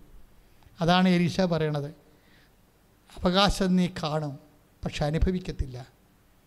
ദൈവവേദന അവകാശം, മക്കളാണെങ്കിൽ അവകാശികളാണ് എന്ന് പറഞ്ഞാൽ അതിൻ്റെ അർത്ഥം എന്താണ്, ക്രിസ്തുവിൻ്റെ കൂട്ടവകാശികളെന്ന് കൂടെ പൗലോസ് പറയുന്നുണ്ട്. അത് ആൾക്കാർ കേൾക്കത്തില്ല. കാര്യം ക്രിസ്തുവിൻ്റെ കൂട്ടവകാശി, മക്കളാണെങ്കിൽ അവകാശികളാണ്, പിന്നെന്താണ് ക്രിസ്തുവിൻ്റെ കൂട്ടവകാശികളും. ക്രിസ്തുവിൻ്റെ കൂട്ടവകാശം എന്ന് പറയുമ്പോൾ നമുക്കെന്താ കിട്ടണത്, നിത്യത എന്നാണ് കിട്ടുന്നത്. എൻ്റെ ദൈവവേദനെ, എൻ്റെ മകനെ 15:31 പറഞ്ഞ എന്താണ്, മൂത്ത മകനോട് പറഞ്ഞാൽ, എൻ്റെ മകനെ നീ എപ്പോഴും എൻ്റെ കൂടെയാണല്ലോ, എനിക്കുള്ളതെല്ലാം നിനക്കുള്ളതാണെന്ന് പറയുമ്പോൾ നിത്യത വരെയാണ് പറയണത്. അപ്പം നമ്മൾ ഓർക്കും നമ്മളെ ജോലിയിട്ട് താമസിച്ചു, അല്ലെങ്കിൽ എല്ലാവരും കിട്ടുന്ന പോലെ എനിക്ക് പെൻഷൻ സമയത്ത് കിട്ടിയില്ല, അല്ലെങ്കിൽ എനിക്ക് ശമ്പളം കിട്ടിയില്ല, അല്ലെങ്കിൽ എൻ്റെ ഒരുമിച്ച് ഞങ്ങൾക്ക് ഭാഗോടമ്പഴ ചെയ്തിട്ട് ചേട്ടൻ്റെ അനുജൻ്റെ സ്ഥലത്താണ് കൂടുതൽ വിളവും കാര്യങ്ങളൊക്കെ കിട്ടുന്നത്. ഇങ്ങനെ നമുക്ക് എപ്പോഴും ഓരോ കാര്യം, നമുക്ക് എപ്പോഴും ഈ അലവലാതി മനുഷ്യർക്ക് എപ്പോഴും ഇങ്ങനെ പ്രാക്കുവേട്ട വർത്തമാനം പറഞ്ഞുകൊണ്ടിരിക്കും. അവരെ തല്ലിക്കൊല്ലാതെ വേറെ മാർഗ്ഗമൊന്നുമില്ല. പക്ഷെ നമുക്ക് തല്ലിക്കൊള്ളാൻ പറ്റത്തില്ല, പറയാനേ പറ്റത്തുള്ളൂ. കാര്യം വെച്ചാൽ അവർ പ്രാക്കപ്പെട്ടവരാണ്. കാര്യം ദൈവിക വഴികൾ അറിയാൻ പാടില്ല. എല്ലാത്തിൻ്റെ നെഗറ്റീവ് മാത്രം പറഞ്ഞുകൊണ്ടിരിക്കുന്ന ആൾക്കാരെ കണ്ടിട്ടില്ലേ? എന്ത് പറഞ്ഞാലും നെഗറ്റീവ്. അപ്പോൾ നെഗറ്റീവ് പറയുമ്പോഴുണ്ടാകുന്ന പ്രശ്നം എന്ന് വെച്ച് കഴിഞ്ഞാൽ ഇതുപോലുള്ള അവസ്ഥയാണ്. അതായത് നമ്മളെ സംബന്ധിച്ചിടത്തോളം ചില കാര്യങ്ങൾ പിതാവ് ഉദ്ദേശിക്കുന്നത് എന്താണ്? നിങ്ങൾ മക്കളാണെങ്കിൽ അവകാശികളാണ്, പക്ഷേ ക്രിസ്തുവിൻ്റെ കൂട്ടവകാശിയാണ്. അപ്പോൾ എന്താണ് ഈ ക്യാഷ് ആൻഡ് കൈൻഡായിട്ട് നമുക്ക് ഇങ്ങനെ ചക്കരയും പീരയുമായിട്ട് കൈ കിട്ടുന്നതിനേക്കാൾ ഉപരി നിത്യത വരെയാണ് ഇതിൻ്റെ അകത്ത് ഉദ്ദേശം. ക്രിസ്തുവിൻ്റെ കൂട്ടവകാശികളല്ലേ? അപ്പോൾ എന്നാ സംഭവിക്കണത്? കർത്താവിൻ്റെ കൂടെ നിത്യതയാണ് ഏറ്റവും വലിയ അവകാശം. We got the point. പിടികിട്ടിയോ നിങ്ങൾക്ക്? അപ്പം നിത്യതയാണ് ഏതെങ്കിലും വിഷയത്തിലെ താവര ജംഗമ ഭൗതികമായ ആനുകൂല്യങ്ങളിലെ നിൻ്റെ കൂടപ്പുറപ്പിനേക്കാൾ കുറവാണ് നിനക്കെങ്കിൽ you must rejoice in the name of Jesus. നീ കർത്താവിൻ്റെ മുമ്പിൽ ആഹ്ലാദിക്കണം. എന്താ കാര്യം? ക്യാഷ് ആൻഡ് കൈൻഡായിട്ട് നമ്മുടെ കയ്യിൽ കിട്ടുന്ന ഭൗതികമായ ആനുകൂല്യങ്ങൾ, അതിൻ്റെ അവസാനം എന്താണ്? ഈ ശരീരം തന്നെ ഉപയോഗിച്ച് അത് പോവും. പക്ഷേ ക്രിസ്തുവിൻ്റെ കൂട്ടവകാശികൾ എന്ന് പറയുന്ന രണ്ടാമത്തെ ഒരു പക്ഷേ ഏറ്റവും വലിയ അവകാശമുണ്ട്. അതെന്താ? നിത്യതയാണ്. എൻ്റെ ദൈവവേദലേ, ഏതെങ്കിലും കാരണങ്ങൾ ഇപ്പം നമ്മൾ തന്നെ ചില ആൾക്കാർ ചോദിക്കത്തില്ലേ, എള്ള ഉണങ്ങണത് എണ്ണ കിട്ടാൻ, പാറ്റാപ്പഴം ഉണങ്ങണത് എന്ത് കാണിക്കാനാണെന്ന് ചോദിക്കും. എള്ളുണങ്ങണത് എണ്ണ കിട്ടാൻ, പാറ്റാപ്പുഴുക്ക് ഉണങ്ങണത് എന്തിനു വേണ്ടിയാണെന്നാണ് ചോദിക്കണത്. എൻ്റെ അർത്ഥം എന്താണ്?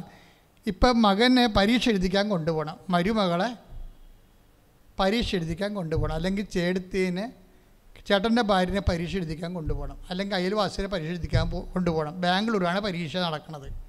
നമ്മൾ അവിടെ ചെല്ലുമ്പോൾ നമ്മൾ അവിടെ കൂടെ ഒരു കൂട്ട് പോകണം. ആൾക്കാർ പ്രഗ്നൻ്റാണ്, അതുകൊണ്ട് കൂട്ട് പോകണം.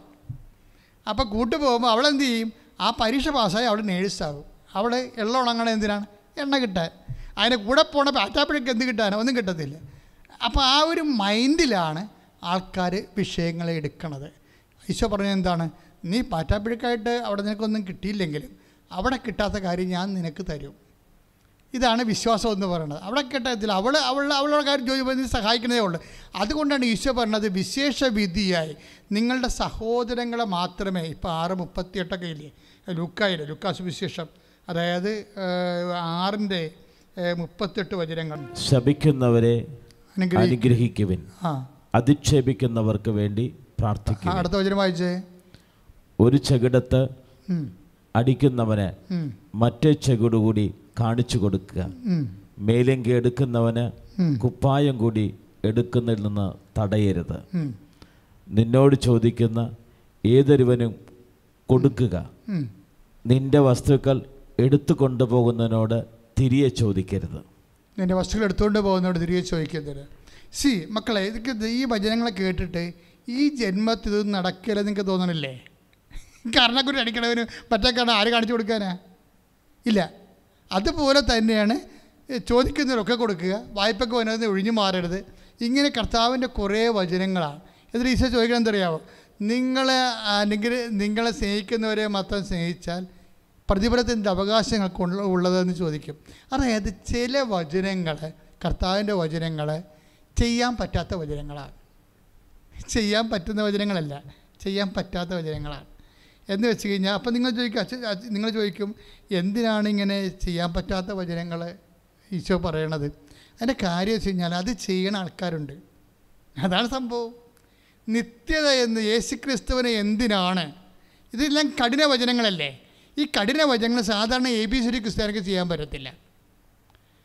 ആ വചനമേ എന്ന് പറഞ്ഞ് ഈശോ എന്ന് പറഞ്ഞ് ജീവിക്കുന്ന കക്ഷികളുണ്ട്. അവർ കണ്ണക്കുട്ടി അടിച്ചു കഴിഞ്ഞാൽ മറ്റേ കണ്ണം കാണിച്ചു കൊടുക്കും, കറക്റ്റായിട്ട് കാണിക്കുന്നത്. പക്ഷേ അത് 10,000-ൽ ഒരാളായിരിക്കും ചിലപ്പോൾ. എന്താ പ്രശ്നം? അവന് ITI അല്ല വേണ്ടത്, അവന് IAS വേണ്ടത്, IAM ഒക്കെയാണ് വേണ്ടത്. ആത്മീയത്തിൽ IAM പാസ്സാകാനാണ് അവൻ്റെ സിലബസ്. അതാണ് ITIക്കാർ പറയും എനിക്ക് പറ്റത്തില്ല, സിലബസ് കട്ടിയാണെന്ന് പറയും. സിലബസ് ഒരിടം കട്ടിയല്ല. സിലബസ് ഈശോ നേരത്തെ പറഞ്ഞിട്ടുണ്ട്, ഒരു സിലബസും കട്ടിയല്ല യേശുവിൻ്റെ. ഈശോ എന്താ പറഞ്ഞത്? അധ്വാനിക്കുന്നവനെ ഭാരം വഹിക്കുന്നവനെ എൻ്റെ അടുക്ക വരിക, എൻ്റെ ഭാരം ലഘുവാണ്. തീർന്നില്ല പ്രശ്നം. എൻ്റെ സിലബസ് ലഘുവാണെന്ന് പറഞ്ഞിട്ട് കണ്ടത്. ITIക്കാരൻ പോയി IAM എഴുതുമ്പോഴാണ് അവന് പ്രശ്നം വന്നത്. അല്ലാതെ IAMൻ്റെ സിലബസ് അല്ല പ്രശ്നം. It is not meant for you എന്ന് പറഞ്ഞു കഴിഞ്ഞാൽ നമ്മൾ പറയണത് എന്താണ്? കർത്താവേ, ഈ കഠിന പദങ്ങളിലാണ് നിത്യത ഇരിക്കുന്നത്. ക്യാഷ് ആൻഡ് കൈൻഡ് പൊട്ടടിക്കണ കേസൊക്കെ ഇരിക്കുന്നത് ലഘുപദങ്ങളാണ്. അത് ആർക്ക് വേണമെങ്കിലും അതൊക്കെ ചെയ്യാൻ പറ്റും. കർത്താവ് പറയുന്ന കാര്യങ്ങളൊക്കെ ചെയ്യാൻ പറ്റും. രണ്ടുടുപ്പുള്ളവർക്കൊന്നും കൊടുക്കാൻ പറ്റും, ഒരു കുഴപ്പമില്ല. അതൊക്കെ ക്യാഷ് ആൻഡ് കൈൻഡായിട്ട് ആളുള്ളവർക്ക് ലളിതമായിട്ട് ചെയ്യാം. മറ്റെന്താ പറയണത്, നിന്നോട് ചണ്ടകൾ ഉടുപ്പ് കരസ്ഥമാക്കുന്നതിന് മേലെങ്കിൽ കൂടി കൊടുക്കാൻ പറയുമ്പോൾ അത് കഠിന പദമാണ്. കഠിന പദങ്ങൾ എന്തിനുള്ളതാണ്? അത് നിത്യതയെ മാത്രം. അതാണ് ഞാൻ അച്ഛൻ പറഞ്ഞത് 8:17 നിങ്ങൾ അവകാശികളാണ്, പക്ഷേ എന്താണ്? യേശുക്രിസ്തുവിൻ്റെ കൂട്ടവകാശികൾ. ഈ കൂട്ടവകാശികൾക്ക് വരുന്ന പ്രശ്നം അവിടെ ടെസ്റ്റ് ഇത്തിരി കട്ടിയുള്ള ടെസ്റ്റായിരിക്കും. യേശുക്രിസ്തുവിൻ്റെ കൂട്ടവകാശിയാണ്, അല്ലാതെ മുഖ്യമന്ത്രിയുടെ കൂട്ടവകാശിയല്ല. ആ ഒരു വ്യത്യാസമുണ്ട്, അത്രേ ഉള്ളൂ. കാര്യം അതെല്ലാം തീരും ഇവിടെ. ഇപ്പം മോഡിജിയുടെ കൂട്ടവകാശി ആയാലും ആരായാലും നമ്മൾ എത്രയോ പ്രധാനമന്ത്രിമാരെ കണ്ടു, എത്രയോ പ്രസിഡന്റുമാരെ കണ്ടു. അവരുടെ സെക്രട്ടറിമാരൊന്നുമില്ല ഭൂമിയിൽ, എല്ലാം തീർന്നു, ഓവറായി. പക്ഷേ എപ്പോഴും നമ്മൾ ശ്രദ്ധിക്കേണ്ട ഇതാ, യേശുക്രിസ്തുവിൻ്റെ കൂട്ടവകാശിക്കുള്ള ഗുണം എന്താ? അത് നിത്യതയിലാണ് ഉദ്ദേശിക്കുന്നത്. അപ്പം ചില കഠിന പദങ്ങൾ നമുക്ക് തരുമ്പോൾ ആ സിലബസ് ഇത്തിരി കട്ടിയാണെന്നുള്ള കാര്യം സത്യമാണ്. പക്ഷെ അത് ചെയ്യുന്നവരുണ്ട്, അതിനുവേണ്ടി ജീവിക്കുന്ന ആൾക്കാരുണ്ടല്ലോ. അവരെ സംബന്ധിച്ചിടത്തോളം യേശുവിൽ നിന്ന് അവരൊന്നും ഉദ്ദേശിക്കണില്ല. കാര്യം ഉണ്ണാനോ ഉടുക്കാനോ ഉറങ്ങാനൊക്കെ ഉണ്ടെങ്കിൽ അത്യാവശ്യം ഒക്കെ താങ്ക് യു ഒരുമിച്ചെന്ന് പറയും. പക്ഷെ അവർ യേശുവിൽ നിന്ന് ഉദ്ദേശിക്കുന്നത് എന്താണ്? യേശു മാത്രം കൊണ്ടുവന്ന, വേറെ മതസ്ഥാപകർ ആരും കൊണ്ടുവരാത്തൊരു സംഭവമുണ്ട്. എന്താണ്? നിത്യത. ഈ നിത്യതയ്ക്ക് വേണ്ടിയാണ് യേശു വചനങ്ങൾ, കഠിന വചനങ്ങൾ ഉദ്ദേശിക്കുന്നത്. ആ നിത്യതയിൽ പോലും നമുക്കൊരു നിലനിൽപ്പ് കിട്ടുക. അപ്പോൾ എല്ലാവരും ചോദിക്കും, എല്ലാവരും ചത്ത് അവസാനം എല്ലാവർക്കും ഒരു സ്വർഗ്ഗമല്ലേ കിട്ടണത്, പിന്നെ എന്തിനാണ് ഇത്രയും നമ്മൾ മാട്ടേ കിടന്ന് നെഞ്ചുകളെ എന്തിനാണെന്ന് ചോദിക്കും.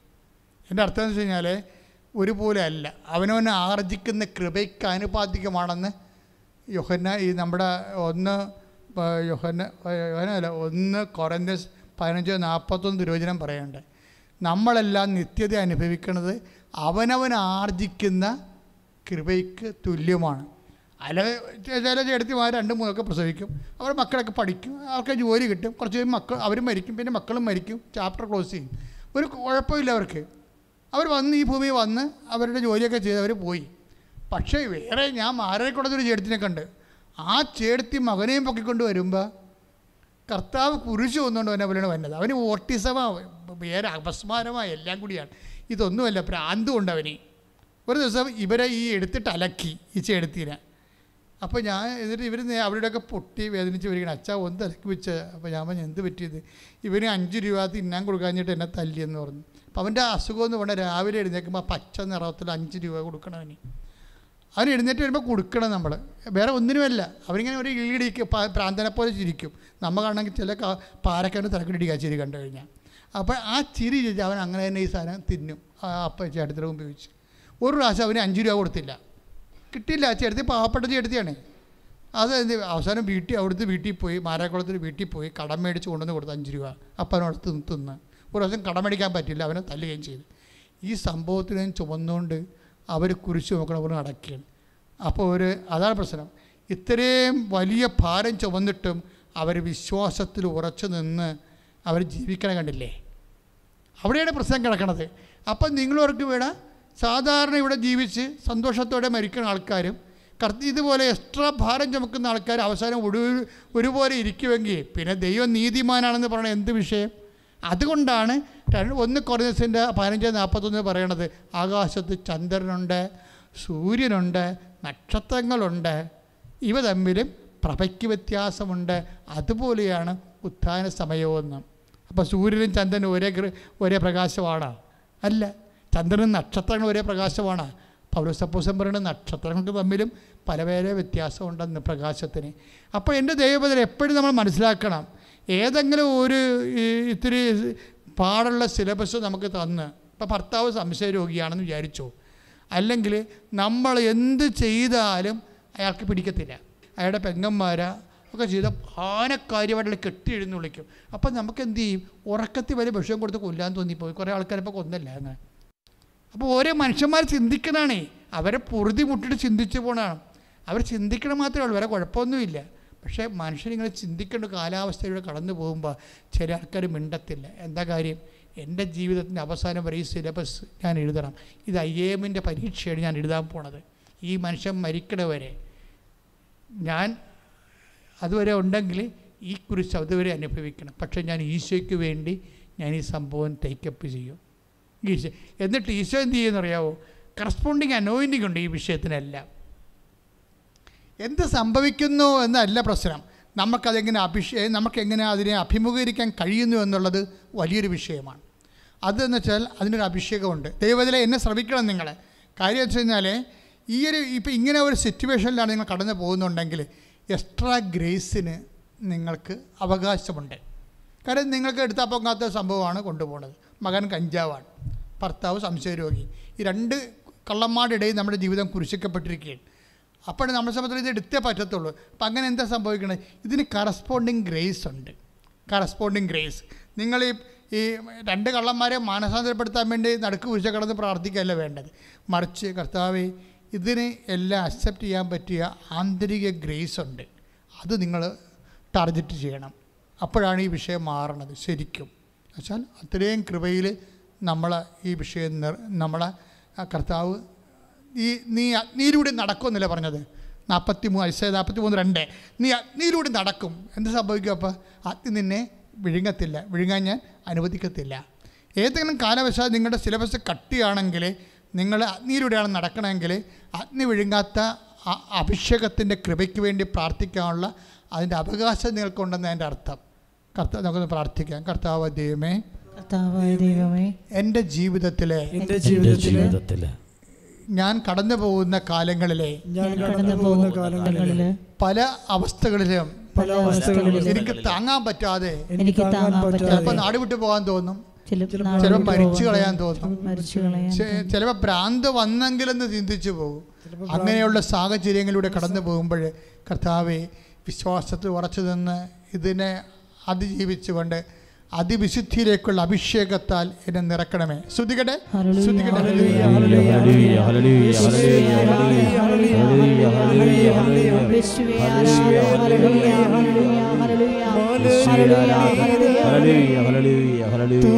മഞ്ഞു പോലെ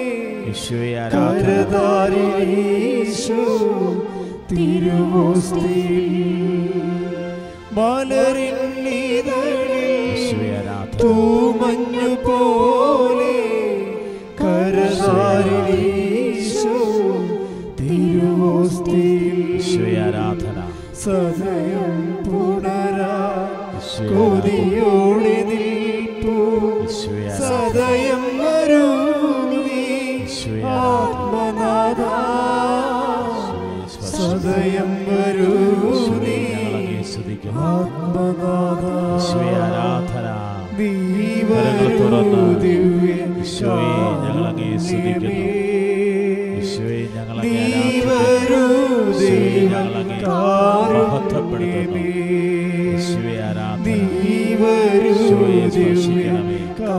ശുശ്രൂഷയിലായിരിക്കുന്ന മക്കളെ അങ്ങ് തൊടണമേ, സ്പർശിക്കണമേ. കപ്പാസിറ്റി എന്ന സംഭവമുണ്ട്. വെച്ച് കഴിഞ്ഞാൽ പ്രാപ്തി, ദൈവത്തിരുസന്നിധി പ്രാപ്തി കൂട്ടിയാൽ കാര്യങ്ങൾ ഒത്തിരി. ഇപ്പം നമ്മളുടെ പല പ്രശ്നങ്ങളുടെയും കാര്യം പ്രാപ്തി ഇല്ലാത്തതാണ്. ഇപ്പം എന്താ ചിന്തിച്ചത്? ഇപ്പോൾ ഉദാഹരണത്തിന് ഇപ്പോൾ ഈ നമ്മൾ ആദ്യം പറഞ്ഞ ഒരു ആളില്ലേ, ലിസി എവിടെയാ സ്ഥലം? ലിസി മുക്കന്നൂർ അല്ലേ, തൃശ്ശൂരാണ്. അപ്പോൾ ആ ചേച്ചിയുടെ വിഷയം എന്ന് വെച്ചാൽ ഇത്രയും പ്രശ്നം ഉണ്ടായ സമയത്ത് അവിടെ പ്രശ്നം എന്താണ്? അക്കാമ സറണ്ടറായിട്ട്, പക്ഷേ അക്കാമയെ എൻ്റെ കാലഹരണപ്പെട്ടു പോയി. അതുകൊണ്ട് അവർക്ക് റിലീവിങ് ഓർഡർ കിട്ടത്തില്ല, അതുകൊണ്ട് നാട്ടിലോട്ട് പോകാൻ പറ്റത്തില്ല. ഇന്ന് ഫ്ലൈറ്റാണ്, 4 മണിക്കൂർ മുമ്പ് അവിടെ റിപ്പോർട്ട് ചെയ്യേണ്ടതാണ്. പക്ഷേ ഇതൊന്നും നടക്കത്തില്ല. പക്ഷേ അതേക്കാൾ ഉപരി അവർ അവിടെ നിന്ന് ഇറങ്ങിപ്പോകുന്നു. എവിടെ നിന്നാണ്? വാടക താമസിക്കുമായിരുന്നു, വാടക വിട്ടു പോകുന്നു. അപ്പോൾ ഇനി എന്ത് ചെയ്യും? അകത്ത് കയറാനും പറ്റത്തില്ല, 2 ആഴ്ച കഴിഞ്ഞേ നടക്കത്തുള്ളൂ. ഇങ്ങനെ അവർ നിന്ന് കത്തുകയും. അപ്പോൾ എന്താ പ്രശ്നം വെച്ച് കഴിഞ്ഞാൽ ഈ സമയത്ത് ഇവർ പറയുന്ന ഒരു ഡയലോഗുണ്ട്, മകളോട് പറയുന്ന ഒരു ഡയലോഗുണ്ട്. അപ്പോൾ എൻ്റെ മകളെ, കൃപാസനത്തിലെ മാതാവ് സഞ്ചാരി മാതാവാണ്. അച്ഛൻ പറഞ്ഞിട്ടുണ്ട്, പറന്നിവിടെ എംബസി എത്തും. നീ നോക്കിക്കോ, 2 മിനിറ്റിനുള്ളിൽ അമ്മ പറന്ന് എംബസി എത്തുമെന്ന് പറഞ്ഞു. എൻ്റെ അമ്മേ, 2 മിനിറ്റിനുള്ളിൽ ഇവർ അവിടെ സീനിയർ ഓഫീസേഴ്സിനൊക്കെ വിളിച്ച് എല്ലാവരും കൂടി വന്ന് സെറ്റാക്കി മാതാവ് നിന്ന് അത് ചെയ്ത്. എന്നിട്ട് ഇവർ പറഞ്ഞു നിങ്ങളങ്ങോട്ട് നേരെ പൊയ്ക്കോളൂ, പോകുന്ന വഴിക്ക് വിസ റിലീവിങ് ഓർഡർ ഒക്കെ ആയിരിക്കും എന്ന് പറഞ്ഞു. വെച്ചാൽ സ്പീഡാണ്. പക്ഷേ അതല്ല, അവിടെ ഒരു പ്രഖ്യാപനമുണ്ട്. എന്താ പ്രശ്നം? നിന്ന് കത്തുമ്പോൾ ഒരു പ്രഖ്യാപനം, ബോധം കെട്ട് വീഴുകയല്ല. ഈ വിശ്വാസം ഇല്ലാത്തവരാണെങ്കിൽ ചങ്കിടിച്ച് വീഴും. പ്രാർത്ഥിക്കുന്ന ആൾക്കാരാണെങ്കിൽ പ്രാർത്ഥിക്കാൻ നോക്കും. പക്ഷേ ഈ പ്രാർത്ഥിച്ച് പരിചയമില്ലാത്തവർ ഇതുപോലുള്ള മോശം ടൈമിൽ പ്രാർത്ഥിച്ച ഒക്കത്തുമില്ല. അതാണ് എൻ്റെ വിഷയം. അതുകൊണ്ടാണ് അച്ഛൻ ആദ്യമേ പറഞ്ഞത് പ്രാർത്ഥിക്കാൻ ഉദ്ദേശിക്കുന്നവരെ മിനിമം പ്രാർത്ഥന ജീവിതം നിലനിർത്തിക്കൊണ്ട് പോകണം. ഈ ലിസി ആ ടൈപ്പാണ്. അവർ മിനിമം പ്രാർത്ഥന ജീവിതം നിലനിർത്തിക്കൊണ്ട് പോകണ കാരണം അവർക്ക് നല്ല ഉറപ്പാണ്. തന്നെയല്ല ഈ ലിസി ഒരു മാസം മുമ്പ് ഒരു സ്വപ്നം കണ്ടായിരുന്നു. ലിസി കണ്ട സ്വപ്നം ഭയങ്കര വിറ്റാണ്. അതായത് ഭയങ്കരമായിട്ട് തീ കത്തണം. തീ കത്തുമ്പോൾ കൃപാസനം മാതാവ് ചിറക് ധരിച്ച് ഈ തീയിൽ നിന്നകത്തേട്ട് പുറത്തേക്ക് വരണം. അതാണ് കണ്ട സ്വപ്നം. അപ്പോൾ ഉടനെ ലിസി വിചാരിച്ചു, ദൈവമേ വല്ലയിടത്തും തീ പിടിക്കാൻ വേണം, മാതാവേ തീ കെടുത്തേക്കണേ എന്ന് പറഞ്ഞ് ഇവർ പ്രാർത്ഥിച്ച്. പക്ഷേ തീ പിടിച്ചാർക്കാൻ ഇവർക്ക് തന്നെയാണ്. ഈ എംബസി സംഭവിക്കാൻ പോകുന്ന കാര്യം അമ്മ നേരത്തെ കാണിച്ചു കൊടുത്തതാണ്. എംബസി സംഭവിക്കാൻ പോണത് നിന്ന് കത്തുന്ന ഈ എംബസിയിൽ, പക്ഷേ ഞാൻ ചിറകും ധരിച്ച് വന്നിട്ട് നിന്നെ അവിടെ നിന്ന് റിലീവ് ചെയ്യും. അതാണ് അതായത് ഞാനിപ്പോൾ നിങ്ങൾ പറയുമ്പോൾ നിങ്ങൾക്ക് ചില സമയത്ത് ഇത് ഉൾക്കൊള്ളാൻ ചിലപ്പോൾ പാടായിട്ട് തോന്നും. പക്ഷേ സംഭവിച്ചു കഴിഞ്ഞാൽ നമ്മളൊക്കെ ഒരു സങ്കല്പ വിശ്വാസികളല്ല. എല്ലാവരും ആണെന്ന് ഞാൻ പറയില്ല. അപ്പൻ്റെ അമ്മയും ക്രിസ്ത്യാനികളായതുകൊണ്ട് അങ്ങനെ ജീവിച്ച് ക്രിസ്ത്യാനിയായിട്ട് ജനിച്ച് അവരുടെ പേരൊക്കെ ഇട്ട് അങ്ങനെ പോയി ജീവിക്കണം എന്നല്ലാതെ വേറെ കഥ ഒന്നുമില്ല. അപ്പം അതുകൊണ്ട് തന്നെ ദൈവദേശത്ത് പോയിൻ്റ് കുറവാണ്. പോയിൻ്റ് കൂടണമെന്നുണ്ടെങ്കിൽ ഉള്ള മാർഗം ഈ 5:47 മത്തായിയുടെ സുവിശേഷം 5:47. എന്താ പ്രശ്നം? വിശേഷ വിധിയായി നിങ്ങൾ എന്താണ് ചെയ്യണത് വെച്ചാൽ നിങ്ങളോട് പറഞ്ഞിരിക്കുന്നതിനേക്കാൾ കൂടുതലായിട്ട് നിങ്ങൾ എന്താണ് ചെയ്യണത്. അതായത് സഹോദരങ്ങളെ മാത്രം നിങ്ങൾ അഭിവാദനം ചെയ്യുന്നുവെങ്കിൽ വിശേഷ വിധിയായി എന്താണ് നിങ്ങൾ ചെയ്യുന്നത്. അതാണ് ഇപ്പം ദൈവത്തിൻ്റെ ഒരു മിനിമം ഗ്യാരണ്ടി നിലനിർത്താനുള്ള മാർഗം എന്താണ്? എക്സ്ട്രാ ആയിട്ടുള്ള കാര്യങ്ങൾ ചെയ്യണം. ഇപ്പം ഈ ലിസിയുടെ കാര്യം ചോദിക്കണത്, ലിസിയുടെ ആങ്ങളയ്ക്ക് മഞ്ഞപ്പിത്തമാണ്. ഷിപ്പ് യാർഡിലാണ് ജോലി. മഞ്ഞപ്പിത്തമാണ്. ഇപ്പോൾ മഞ്ഞപ്പിത്തമായിട്ട് കരളിൻ്റെ ബെഡ്റൂമിൽ കൂടിയിട്ട് അയാൾ അവിടുന്ന് ജോലിയിൽ നിന്ന് പറഞ്ഞു വിട്ടു. അപ്പോൾ ഈ ലിസിയുടെ ചേച്ചിമാർ രണ്ടുപേരും ഇതുപോലെ ഈ അഡാറ് ഫെയ്ത്തുള്ള ആൾക്കാരാണ്. ഈ കക്ഷികൾ നേരെ വന്ന് ഇവിടെ ഉടമ്പടി ചെയ്ത് ആങ്ങളെയും കൊണ്ടുവന്ന് ഉടമ്പടി ചെയ്യും. ഉടമ്പടി ചെയ്താൽ ഇവളോട് പറയണത്, ഞങ്ങൾ ഉടമ്പടി ചെയ്തിട്ടുണ്ട്, നീയും പ്രാർത്ഥിച്ചേക്കണമെന്ന് പറയും. കാരണം ചേട്ടായിയെ പറഞ്ഞു വിട്ടു, ഹോസ്പിറ്റലിൽ അവിടെ ജോലിയിൽ നിന്ന് പറഞ്ഞു വിട്ടിട്ടുണ്ടെന്ന് പറയും. ചേട്ടായിക്ക് ജോലി ബിൽഡറും കൂടുന്നില്ല, മഞ്ഞപ്പിത്തം കൂടിയിട്ട് മഹോദരത്തിലേക്ക് പോയിക്കൊണ്ടിരിക്കുകയാണെന്ന് പറയും. പക്ഷേ ഇവരെന്നാ ചെയ്യണമെന്ന് വെച്ച് കഴിഞ്ഞാൽ ഇവർ നമ്മൾ പറയാത്തൊരു പരിപാടി ചെയ്യും. എന്താ ചെയ്യണത്? ഇവിടുന്ന് ഷിപ്പ് യാർഡ് വരെ ഈ ആങ്ങളെ നടുക്ക് കാറിലിരുത്തിക്കൊണ്ട് ഇവിടുന്ന് ഷിപ്പ് യാർഡ് വരെ അവർ ജവമാല ചെല്ലും. അത് നമ്മൾ പറയാത്ത സാധനമാണ്. എക്സ്ട്രാ ചെയ്യേണ്ടതാണത്. ഇങ്ങനെ ഒരു 3 പ്രാവശ്യം ഇവിടെ വരികയും മാതാവിനെ കാണുകയും പോവുകയും ചെയ്ത് കഴിയുമ്പോൾ എന്താ പറ്റുകയെന്ന് അറിയാമോ? ഒറ്റ ആഴ്ച കൊണ്ട് ബിൽഡറുവിൻ നോർമലാകുക തന്നെയല്ല, ഷിപ്പ് യാർഡിലേക്ക് കൊണ്ട് തിരിച്ചെടുക്കും. സ്പീഡാണിത്. അത് വെച്ച് കഴിഞ്ഞാൽ നമ്മൾ എക്സ്ട്രാ ചെയ്യണതാണ് വിഷയം. ഇപ്പോൾ ഒരു അനുവിൻ്റെ സാക്ഷി, അനു മരിയ ഇതുപോലൊരു സംഭവമാണ് എക്സ്ട്രാ. അതായത് നിങ്ങൾക്ക് ദൈവമായിട്ട് മിനിമം യോഗ്യതയുള്ളെങ്കിൽ ഇത് വർദ്ധിപ്പിക്കാനുള്ള മാർഗം വിശേഷ വിധിയായി ചെയ്യണ കാര്യങ്ങളാണ്. ഇപ്പോൾ കഴിഞ്ഞ ദിവസങ്ങളിൽ ജോസിൻ്റെ സാക്ഷി, അയാളും തൃശ്ശൂർക്കാരനാണ്. പക്ഷേ അയാൾ ജോലി ചെയ്യണത് ബോംബെയിൽ എവിടെയാണ്. അയാളുടെ പ്രശ്നം വെച്ച് കഴിഞ്ഞാൽ അയാൾക്ക് അപ്പനും ഉണ്ട് അമ്മയുണ്ട്, പ്രായമാണ്, പക്ഷേ ഭാര്യയുണ്ട്, 2 കുഞ്ഞുങ്ങളുമുണ്ട്. ഇത് എല്ലാവരെയും കൂടി നോക്കാൻ വേണ്ടി പാവപ്പെട്ടവൻ്റെ ജോലിയേ ഉള്ളൂ. MNC അയാൾക്കൊരു ജോലിയുണ്ട്. ഈ ജോലി പോകുമ്പോൾ അപ്പം വന്ന് ഉടമ്പടി എടുക്കും. അപ്പോൾ അയാൾ നാട്ടിൽ വരുമ്പോൾ ജോലി അയാളെ പോയിരുന്നു. പക്ഷേ അപ്പനോട് അമ്മയോടും പറഞ്ഞു കഴിഞ്ഞാൽ അവർ തകർന്നു പോകും. പറയാതെ അയാൾ വന്ന് വേറെ ഉടമ്പടി എടുക്കുമ്പോൾ അപ്പോൾ ഞാൻ ഇവിടെ ഇപ്പോൾ ഉണ്ടായിരുന്നു.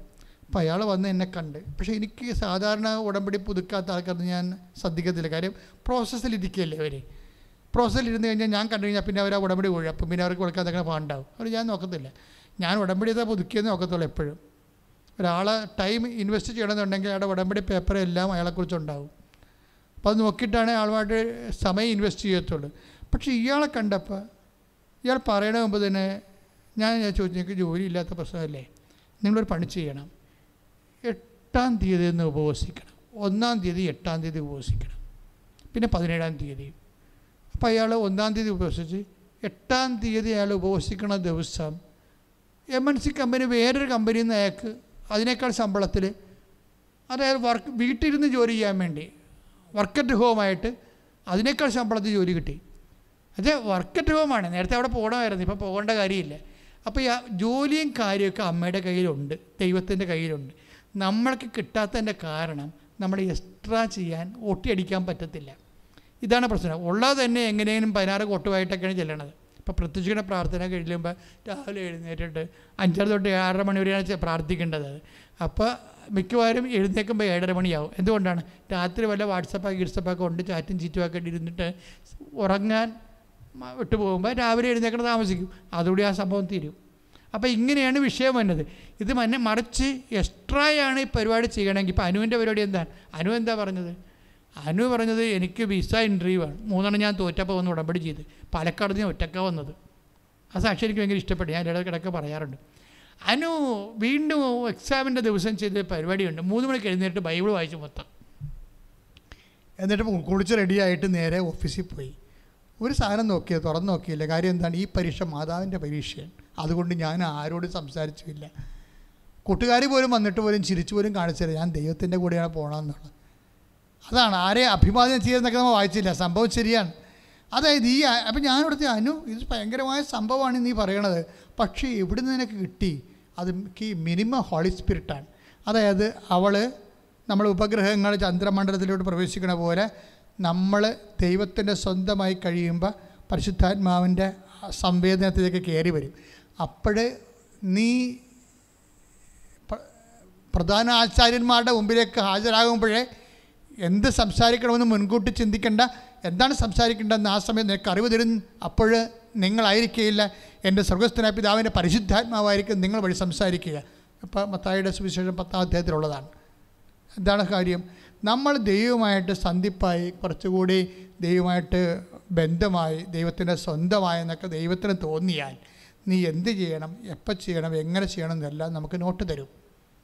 ഇങ്ങനെ ഒരു റിലേഷനിലേക്ക് വരണം. അതിനുള്ള കപ്പാസിറ്റി ഈ ഉടമ്പടി പ്രാർത്ഥനയ്ക്കുണ്ട്. കാര്യം ഉടമ്പടി എന്ന് പറയുന്നത് പക്ക പ്രയറാണ്.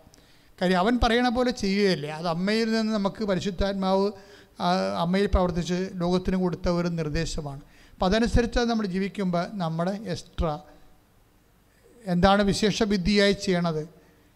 ഇപ്പം ഞങ്ങൾ നിങ്ങളോട് പറയും, നിങ്ങൾ ആ പത്രം വാങ്ങിച്ചിട്ട് ഇടവകയിൽ കൊണ്ടേ കൊടുക്കണമെന്നത് പറയും.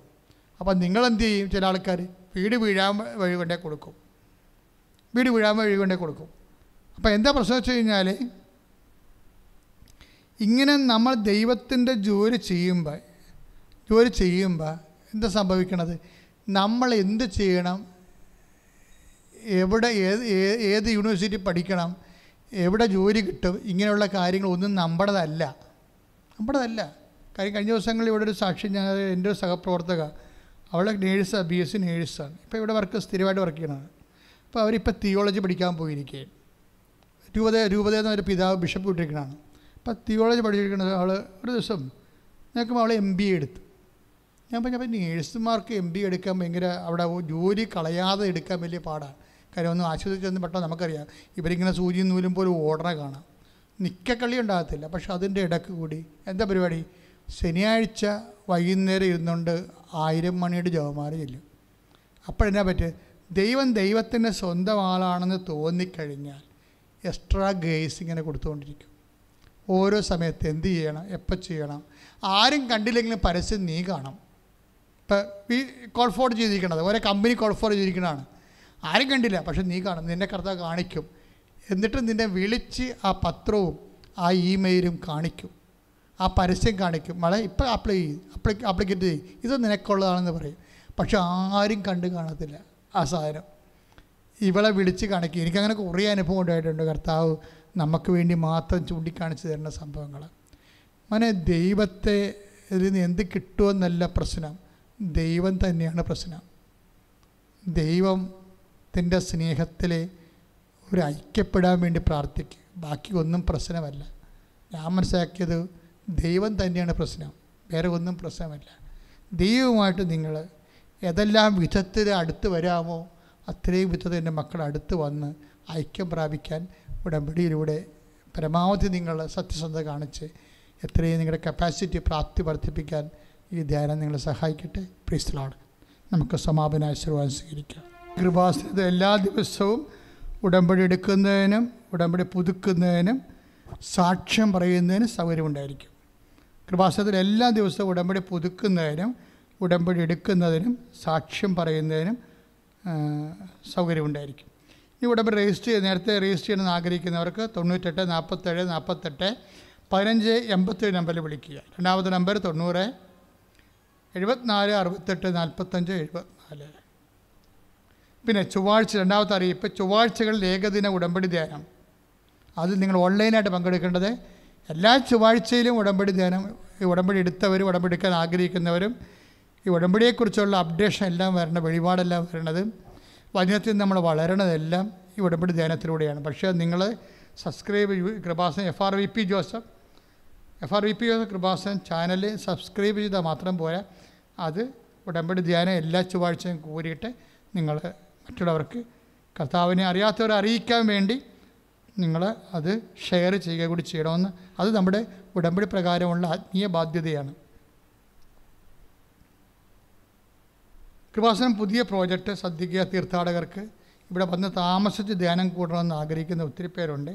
അവരൊക്കെ പുറത്ത് വലിയ വില കൊടുത്താണ് ലോഡ്ജിലൊക്കെ താമസിക്കുന്നത്. അവർക്ക് വേണ്ടി ഫ്രീ ആയിട്ട് ഒരു കെട്ടിട തീർത്ഥാടകർക്ക് വേണ്ടിയുള്ള ഒരു സെൻറ്റർ, പിൽഗ്രീം സെൻറ്റർ ചെയ്യുകയാണ്. അമ്മയ്ക്ക് ഒരു പ്രാർത്ഥനാ മുറി, എൻ്റെ സ്വന്തം മുറി. അമ്മയ്ക്കൊരു മുറി, എൻ്റെ സ്വന്തം പ്രാർത്ഥനാ മുറി എന്ന് പറഞ്ഞൊരു പ്രോജക്റ്റാണത്. അതിൽ നിങ്ങൾക്ക് 4 ദിവസം 1 കൊല്ലം ഫ്രീ ആയിട്ട് താമസിക്കാൻ പറ്റും. ആ മുറി നിങ്ങളുടെ സ്വന്തം മുറിയായിട്ട്. അങ്ങനെ 5 കൊല്ലം താമസിക്കാൻ പറ്റും. അത് കഴിയണമെങ്കിൽ പിന്നീട് പുതുക്കി കൊടുക്കും. അതിൻ്റെ വിശദാംശങ്ങൾ അറിയാൻ വേണ്ടി 94 47 69 68 15 നമ്പറിൽ വിളിച്ച് ചോദിച്ചാൽ ഡീറ്റെയിൽസ് പറഞ്ഞു തരും.